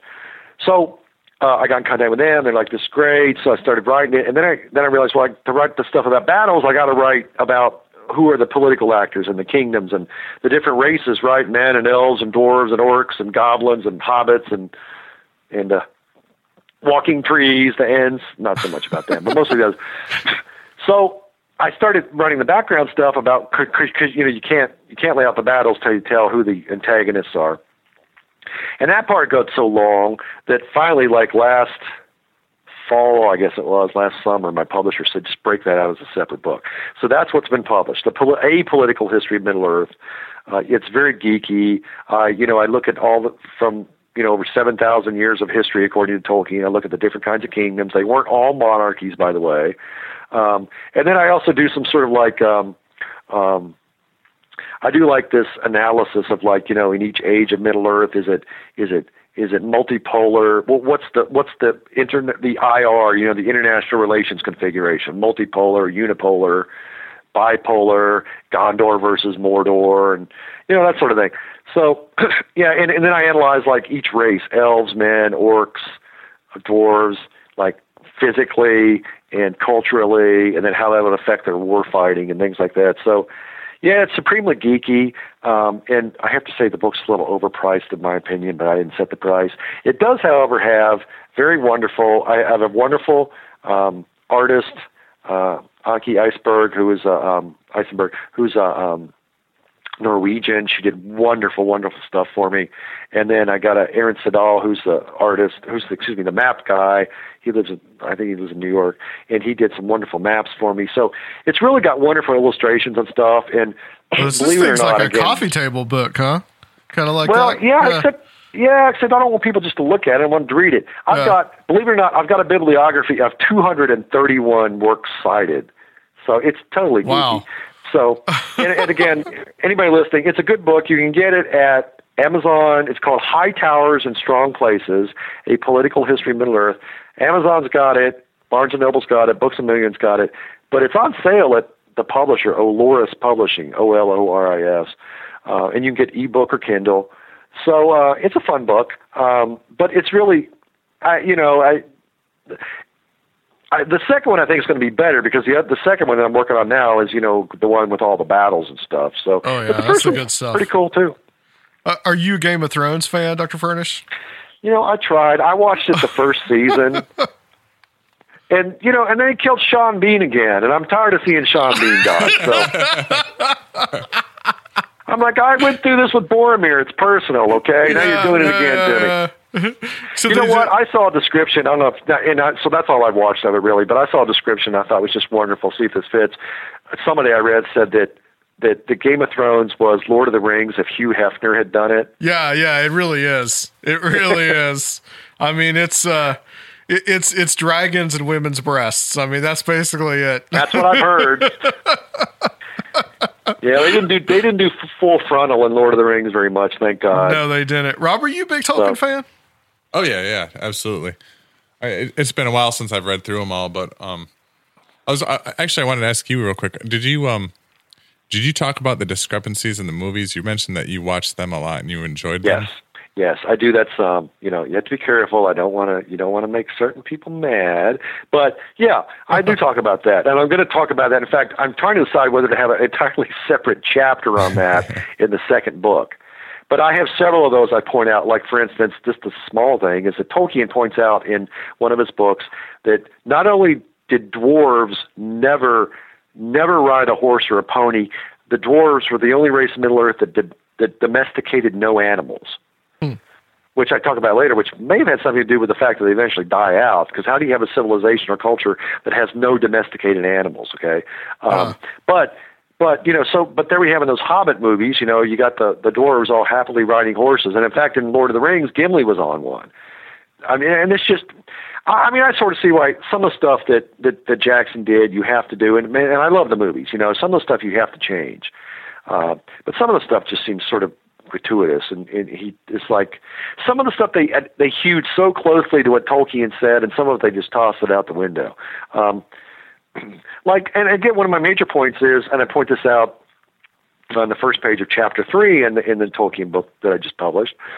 If you remember the scene in the, I guess it was the first Hobbit movie where the White Council meets, and it's Gandalf and Saruman and Galadriel and Elrond, and they meet, and then Gandalf has that little love fest talk with Galadriel about. She goes, "Why the halfling?" And he's like, "Well, because he gives me hope. Saruman believes it's only great power that can hold back evil, but I find that's not the case." And I'm going like, oh, that's balderdash. Because if you read Tolkien, it's clearly the only thing that holds back evil is great power. Now, do they finally manage to defeat Sauron by melting the ring? Yeah. But that only happened because you had a whole lot of dudes and, you know, dwarves and elves, but mostly men, out with weapons fighting people. Otherwise, all would have been lost. So I know PJ has to sort of make this like, you know, Hobbit-centric sort of drivel in there, but it's kind of annoyed me. So could you tell it kind of annoyed me? Yeah, just a little bit. But you know, but for instance, like at the Battle of Helm's Deep in the Lord of the Rings movie, remember Gandalf shows up with Éomer and they ride down that slope. What is that, like about 120-degree slope? Yeah. Right. I mean, nobody can ride down a slope like that. Your horses would all be falling and they'd all be dead. I mean, like, why did you do that? You know, and the elves show up to save the day there, which I don't believe. Oh yeah, well that's a whole plot change. You're right. Yeah, why that was just horrible. That? Yeah, we did not need that. You know, but again, some of the stuff you have to change. Like, you know, in Fellowship of the Ring, Aragorn's, when he's still just known as Strider, is wandering around the wild with a broken sword, right? Because at one point he throws it out on the table and shows the hobbits. I'm like, wait a minute. You're the mighty ranger dude, but are you going around slaying orcs with the hilt of a sword? Probably didn't work very well. You know, that worked in the book, but you couldn't have that in the movie. I could see where, you know, they had the broken sword in the little shrine thing at Rivendell, and Aragorn had a real sword. It makes much more sense. But some of the stuff, it's like, I don't know, why'd you have to put the dwarves riding horses? Couldn't they have just walked like they did in the books? So. And of course, in the Hobbit movies are far inferior, partly because it was so much CGI. It was also the Hobbit is like what, a 300-page book, and they stretched it out over 300 movie. I'm refusing to watch the last one. I'm actually boycotting. Well, I watched it. I got to say, the extended edition of that was pretty good. My boys and I watched it several times. But you know, they did pull. Jackson only had legal recourse to The Hobbit and The Lord of the Rings. He couldn't use the Silmarillion or Unfinished Tales or any of this other stuff. There's a whole lot in the volume Unfinished Tales about The Hobbit and stuff like that. I want to ask you. But there's a lot. There's a lot in the appendices to Lord of the Rings that he could have used. Oh yeah. And some of that stuff that they just like made it up about that whole scene where Gandalf and Radagast go to those tombs in Rudauer of the Nazgul or something. There's nothing in Tolkien about the Nazgul ever being put in tombs. They were already dead. I was wondering about that whole sequence, whether that was in the appendices or where that even came from. No, that was made up. I mean, Fran made that up or something. I don't know. So, you know, but again, on the other hand, I thank God for Peter Jackson that he did these, you know, because I do still love them. And in fact, my boys and I were just talking, okay, when they get out of school here in a couple of weeks, we got to have another extended edition Lord of the Rings weekend party, which my wife will probably have to leave. That'll be like an entire day thing. Well, let me ask you real quick, Dr. Furnish, I know you got to go, but, you know, a lot of people like to say that Tolkien put a lot of Christian themes in his movies, and you hear that from time to time. Now C.S. Lewis, definitely. I mean, he was definitely a Christian author. He definitely put a lot of Christianity themes into his works. But is there any of that in Tolkien? Would it have been done consciously? Yeah, I think it's clearly conscious. But, it's not overt, and that's one reason I like Tolkien. I agree with Tolkien. I've read every theological work C.S. Lewis has ever written, and the man's wonderful. I detest his fiction. It's like he's hammering you over the head with the allegory, okay? I just prefer Tolkien, who tells a story. Now, you have motifs that are clearly Christian without being overtly so, I mean, Frodo's a suffering servant. The dude suffers to get the ring there, okay?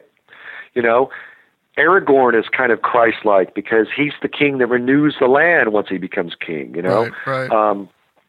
But it's all sort of sub rosa, and it's not right out there. I mean, the overall thrust of Lord of the Rings is don't give up, I mean, remember, and one of the things they actually took directly from the book that was one of the most wonderful parts that Jackson did was, that little speech that Gandalf gives Frodo when they're in the mines of Moria, There are other forces than evil at work in this world, Frodo, which is why you found the ring, and should be hopeful about that. So it's more sort of, because clearly, I mean, Tolkien's writing, his world is supposed to be a pre-Christian world. I mean, he talks about in letters, and I talk about this because I deal quite a bit with the issue of dating. Tolkien basically is setting, this is supposed to be taking place in the ancient world. In fact, he says it's approximately 4000 BC, more or less. And you see, for instance, if you don't really get this so much out of Lord of the Rings, you have to read the other stuff. But like, for instance, the people that founded Gondor was founded by the Numenor. Numenor was the great Second Age human kingdom that was like Atlantis, right? And he says that they were monotheists. The Numenorians were monotheists. They worshiped the one God. Okay, but it's clearly long pre-Christian. They don't have direct revelation from the one God. They know of him. They worship him, but they don't know much about him. So it's much more subtle with Tolkien, and that's one thing that I like about it. And mostly he's just telling a good story. Yeah, Tolkien was amazing of just how he made this entire world, and he came up with this history for it. I mean, what an amazing achievement for one guy to do with all this. Oh yeah. I mean, he created the entire world, and again, copious volumes about it, which is one reason. Like, for instance, from one reason I'm talking about, like, I started out talking the second volume that I'm writing about. I compare this to the world of Star Wars and then the world of Dune. I don't know if you ever read the Dune books. I've read the first one. Love the Dune books. I read not only the 6 that Frank Herbert wrote, but the prequels and sequels that his son wrote along with some other guy, none of which are nearly as good, but it's just, I love that universe. But I talk about Star Wars vis-a-vis Lord of the Rings. I'm like, there's not even any comparison. I mean, Star Wars is a fun story, but, the universe, it's not really that coherent. And, part of it, again, you can't really blame Lucas, I guess. It's just something he made up. And then people have tried to create backstory for it over the years, but really there's not backstory for it. Whereas Tolkien, as you said, Tolkien spent decades of his life creating this world and creating the languages for it. And it just does, it's so grounded and so believable that, again, as I say in this volume I published and the other one I'm working on, you can analyze it as real history because it's so grounded. Yeah. Yeah, you really can. I read the Silmarillion when I was like 12, 13 years old and just being amazed by just like just the sheer detail that he put into it. And you can definitely see where he pulls a lot. I mean, he pulls a lot of ideas from the Bible. He pulls a lot from Anglo-Saxon mythology, Norse mythology. Celtic, Anglo-Saxon, Norse. Yeah. I mean, he was an Anglo-Saxon scholar, as I believe. Yeah. Yes, he was. He was a professor of Anglo-Saxon. That's right. But he knew like 13 languages. He could read like 13 languages. And Elvish is, I think, Sindrin or Quenya. I think it's Quenya is modeled on Finnish. Oh, believe it or not. Wow. But exactly. I mean, in Tolkien, you've got one god called Eru, and then you've got a Satan figure called Morgoth or Melkor, and then Sauron is his like right-hand man. And then the whole thing is, in the early part is like the elves are fighting against this. They're basically fighting Satan on Earth. Satan comes to Earth and sets up a kingdom, and the elves have to fight him. Yeah. And then he's eventually defeated, and then his second in command, Sauron, is the one that's the problem in the second and third age that then mainly men have to fight. I mean, it's fascinating stuff, and you're right. I think it's so resonant in many ways because it's sort of like telling the Christian view of history in a different way. But again, without hitting you over the head with allegory, which C.S. Lewis unfortunately falls into. To do, yeah. Well, Dr. Furnish, real quick before we end the interview, what are the books that you have out, and where can people get them, and also your website if people would like to contact you? Thank you.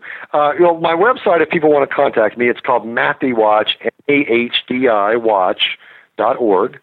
And you can go there if anybody wants to contact me. There's a contact me place. You can email me.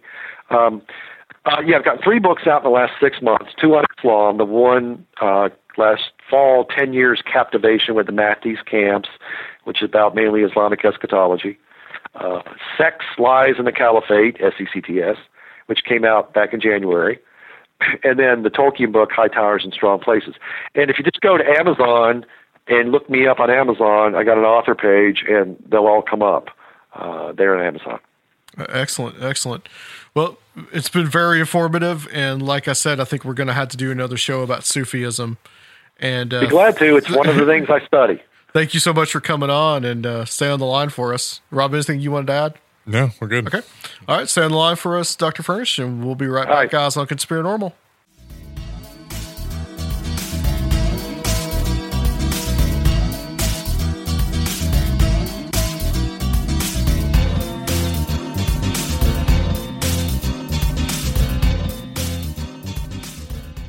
Us first at 4 in a Fox Carolina investigation.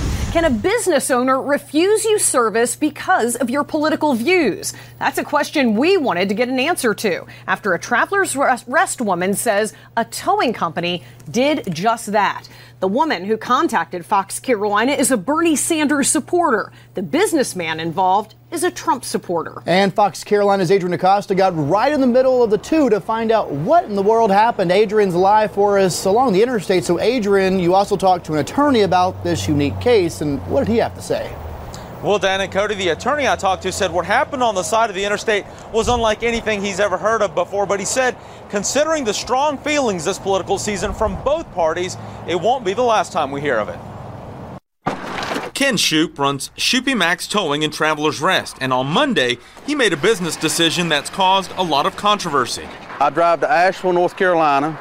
The lady had obviously had a little fender bender. Shoup said he was about to load the woman's car, seen in these pictures, but stopped. I noticed all the Bernie Sanders, the big cardboard Bernie Sanders sign in her back window. For Shoup, a Trump supporter, that was a deal breaker. Every business dealing in recent history that I've had with a socialist-minded person, I haven't got paid. I own the truck.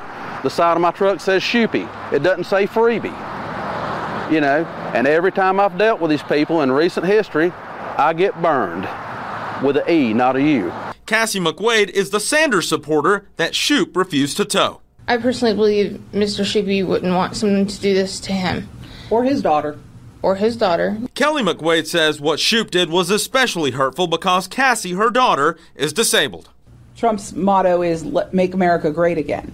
This kind of divisive behavior and hatefulness is not what's going to make America great again. If you're discriminating against somebody based on whatever their affiliation is, then that is bigotry. We may not like it, we may not agree with it, but I don't believe that any laws of South Carolina were broken.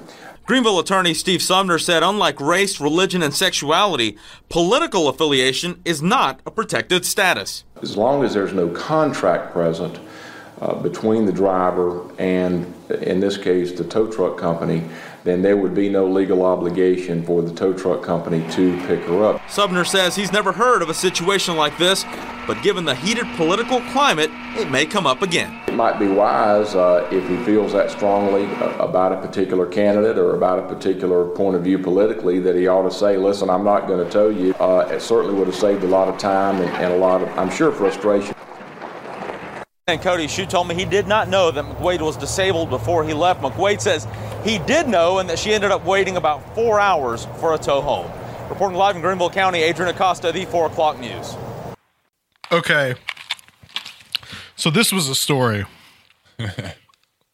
when I first heard it this last week that I thought was an Onion article. Seriously. I thought it was one of those clickbait sites that was putting out this story. but it turns out to be completely and totally real. So in Asheville, North Carolina, where our good friend Micah Hanks is from, he should be proud. Beautiful city. Yes, very beautiful city. Very nice. A lot of hippies. This girl breaks down. Or rather, she got into an accident on the side of the road. Fender bender. And for some reason, the tow truck company that she called was not able to get to her. So they called this other guy that came across from the state line from South Carolina. Well, he gets there and he sees her Phil the Bird bumper sticker on the back of her car and tells her that he's not going to tow her, that he's going to call somebody else to tow her.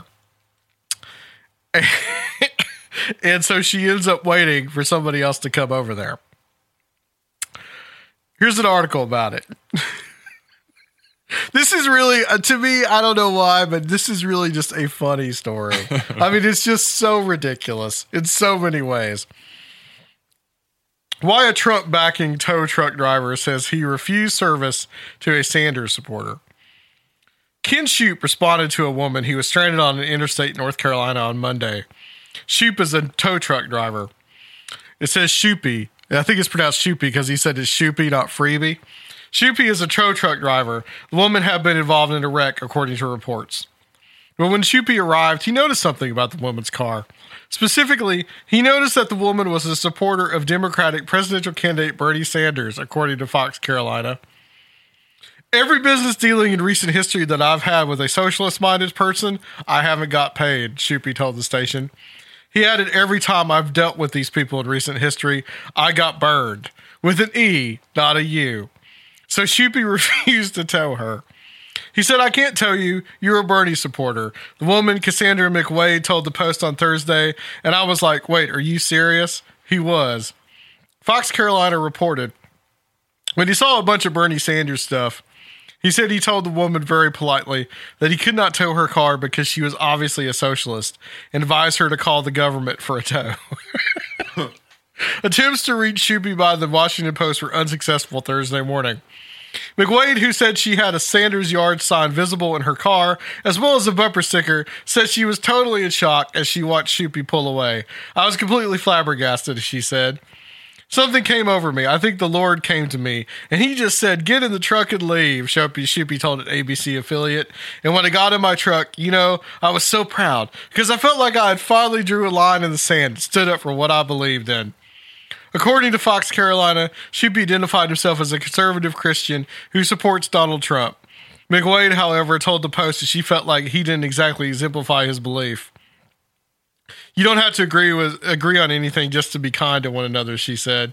Shoupy told the ABC station that he'd had some horrible experiences in the last 6 months with towing cars for this mindset individuals, in which he said he hasn't received payment for services. They want to argue about a $50 tow bill, and it just turns into a drama and a fuss, he said, according to WLOS. And I said, I'm not going to associate with them, and I'm not going to do any business with them. This is not the first time a statement of political support has seeped into a business deal this election. In March, a Colorado landlord advertised a vacant apartment, but indicated in the listing that he wouldn't rent to Trump voters. I don't know what to do anymore about what's going on in this country, the landlord Mark Holmes told the Daily Sentinel, a newspaper in Grand Junction. It's just a mess. The Daily Sentinel reported that at least one caller left a voicemail for Holmes saying that his policy violated anti-discriminatory federal housing regulations. A spokesman for the Department of Housing and Urban Development told the newspaper that wasn't the case. This has nothing to do with the Fair Housing Act, HUD spokesman Jerry Brown told the Daily Sentinel. Okay. Rob? Yeah? I'd like to get your thoughts on that little story there. Well, like you said, it's just pretty silly. I mean... Extremely. I don't even know where to begin picking it apart. Well, I guess this was a man that just had enough of something. being argued with. And what I think is so funny, what I think is so hilarious of this story is that he had typified these Bernie supporters as being cheap people that argued about a $50 tow bill. And from the sounds of it, he wasted a bunch of his time going out there just to realize he wasn't going to try to even make money in this situation. He wasn't going to put up with it anymore. And I also what I love though too is like he tried to justify it using religion too. Oh yeah, I heard that. Like the Jesus Lord told to him that Jesus spoke to him and told him not to tow this lady, and leave her ass on the side of the road. He felt vindicated when he got back in that truck and drove away. He felt good. Yeah. Well, a couple of things that I found kind of interesting. Nowhere in the interviews, there's that interview that we did that we just played, and there was another one from another news station, I think in Asheville or Charlotte, that none of the interviews does he ever come out and say that he's a Trump supporter. Actually, he probably is a Trump supporter, but he never actually comes out and says it. The news reporters actually say that, and they show like this shot of, I guess it was what his house and his Trump sign in the yard, but he never actually comes out and typifies himself as a Trump supporter. His whole thing was just that he had a problem with getting paid, I guess, and feeling that he had actually stuck it to somebody. Another thing that I found interesting about this was I was watching a movie on Netflix, a documentary called Requiem for the American Dream. And it's basically Noam Chomsky, the linguist and political philosopher. And he's very much I typify him as very like on the left side of the spectrum. But he talks about how corporations have basically taken over this country. You know, this is his point of view. And he goes through this long list of 10 ideas that the establishment has used to reduce democracy in this country in favor of a form of corporatism. And he talks about how one of those is to kind of separate people so far from each other to where they will not work together in a community. And if there's any deeper thing other than just how just damn hilarious this situation is, I would glean that from this situation. That like you just like people are so divided and so separated they will not even help each other. And I like the Washington Post article because it actually makes the point that somebody else in Colorado was discriminating against people if they wanted to vote for Trump. Right. So people need to calm down, man. This election, and by the way, in the last week, Cruz has dropped out, Kasich has dropped out. Trump is the presumptive nominee of the Republicans, even though he doesn't have all the delegates, but he will get them more than likely. It's going to be crazy the next 6 months from May now all the way through November. And maybe afterwards. And especially, I don't know if it depends on who gets elected, but you know, it's going to be interesting to see the Republican National Convention, how contentious that is, how contentious the Democratic Convention is going to be. And people are going to be worked into a frenzy. So I'm saying, get ready. Just take it easy, everybody out there. Yeah. Oh, what did you think about Dr. Furnish? Oh, I thought he was great. Once again, I learned a bunch of new words that I'll look up later, and you know, it was good to delve into and get some backstory on some other topics that we've talked about previously on the show that I was a little more clueless at the time than I am now. That was really cool, and obviously the token stuff, I got to geek out. Oh yeah, we got super geeking at the end of that into that one. Yeah, I really appreciate him coming on and being a part of it. We talked about some basic stuff about Islam that I think a lot of people would just that they don't understand. Yeah, I didn't know most of that. And I think he's very fair in his assessment. I like him because he's not politicizing anything. He's just saying, look, this is the way it is. Right. Other interviews that I've heard with him, he usually castigates both the right and the left and says, we need to take that out of the equation, our politics, and look at what's going on there with their religion and say, this is the way things are over there. And I found it very extremely interesting. Anything else you want to add, Rob? I think we're about ready to call it a night. No, I think that about does it. Yep.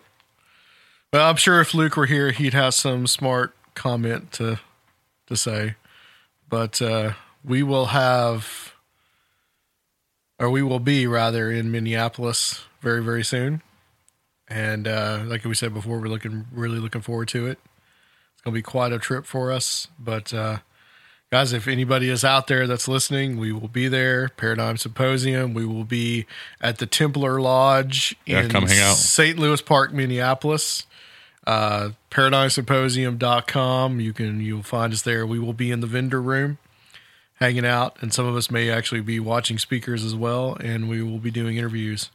So guys, want to thank you guys for listening, and we will be back in a couple weeks with another interview on Conspiranormal. Da, da, da.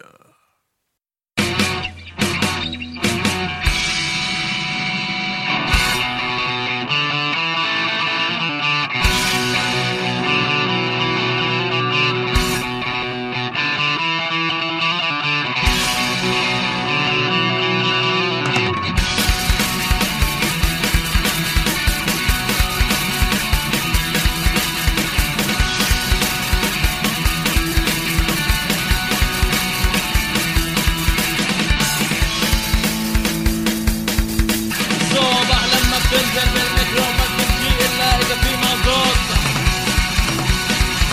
بالشتاء لما بيجي البرد الصبح ما بتشعل إلا بمازوت. مازوت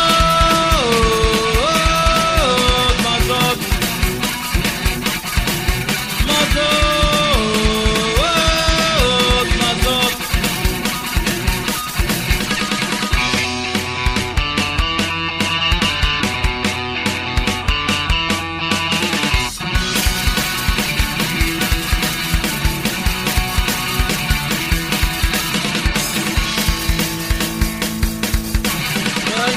اللي بيعمل خدمة بيشعل إلا إذا عبدو مازوت. الضوء اللي شاعل بالليل ما بيطوي إلا إذا كان في مازوت. مازوت مازوت مازوت مازوت.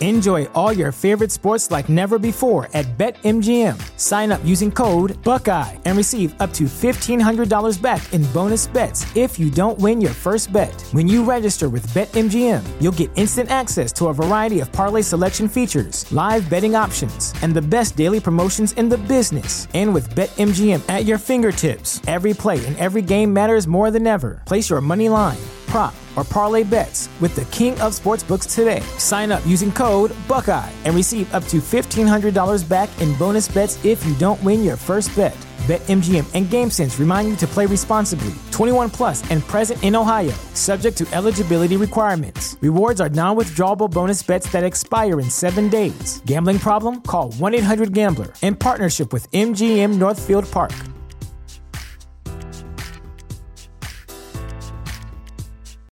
You know how to book flights and hotels. All you're missing is a tool to plan the travel experiences you'll have once you arrive. That's why you need Viator. Book guided tours, activities, excursions, and more in one place to make your trip truly unforgettable. Viator has over 300,000 travel experiences to choose from. Everything from simple tours to extreme adventures and all the niche, interesting stuff in between. So you can plan something that everyone you're traveling with will enjoy. Real traveler reviews give the inside scoop from people who've already been on the experiences you're considering. So you can plan with confidence. Free cancellation helps you plan for the unexpected. And 24/7 customer support means you can travel worry-free. Download the Viator app now and use code Viator10 for 10% off your first booking in the app. Find travel experiences for you. Do more with Viator.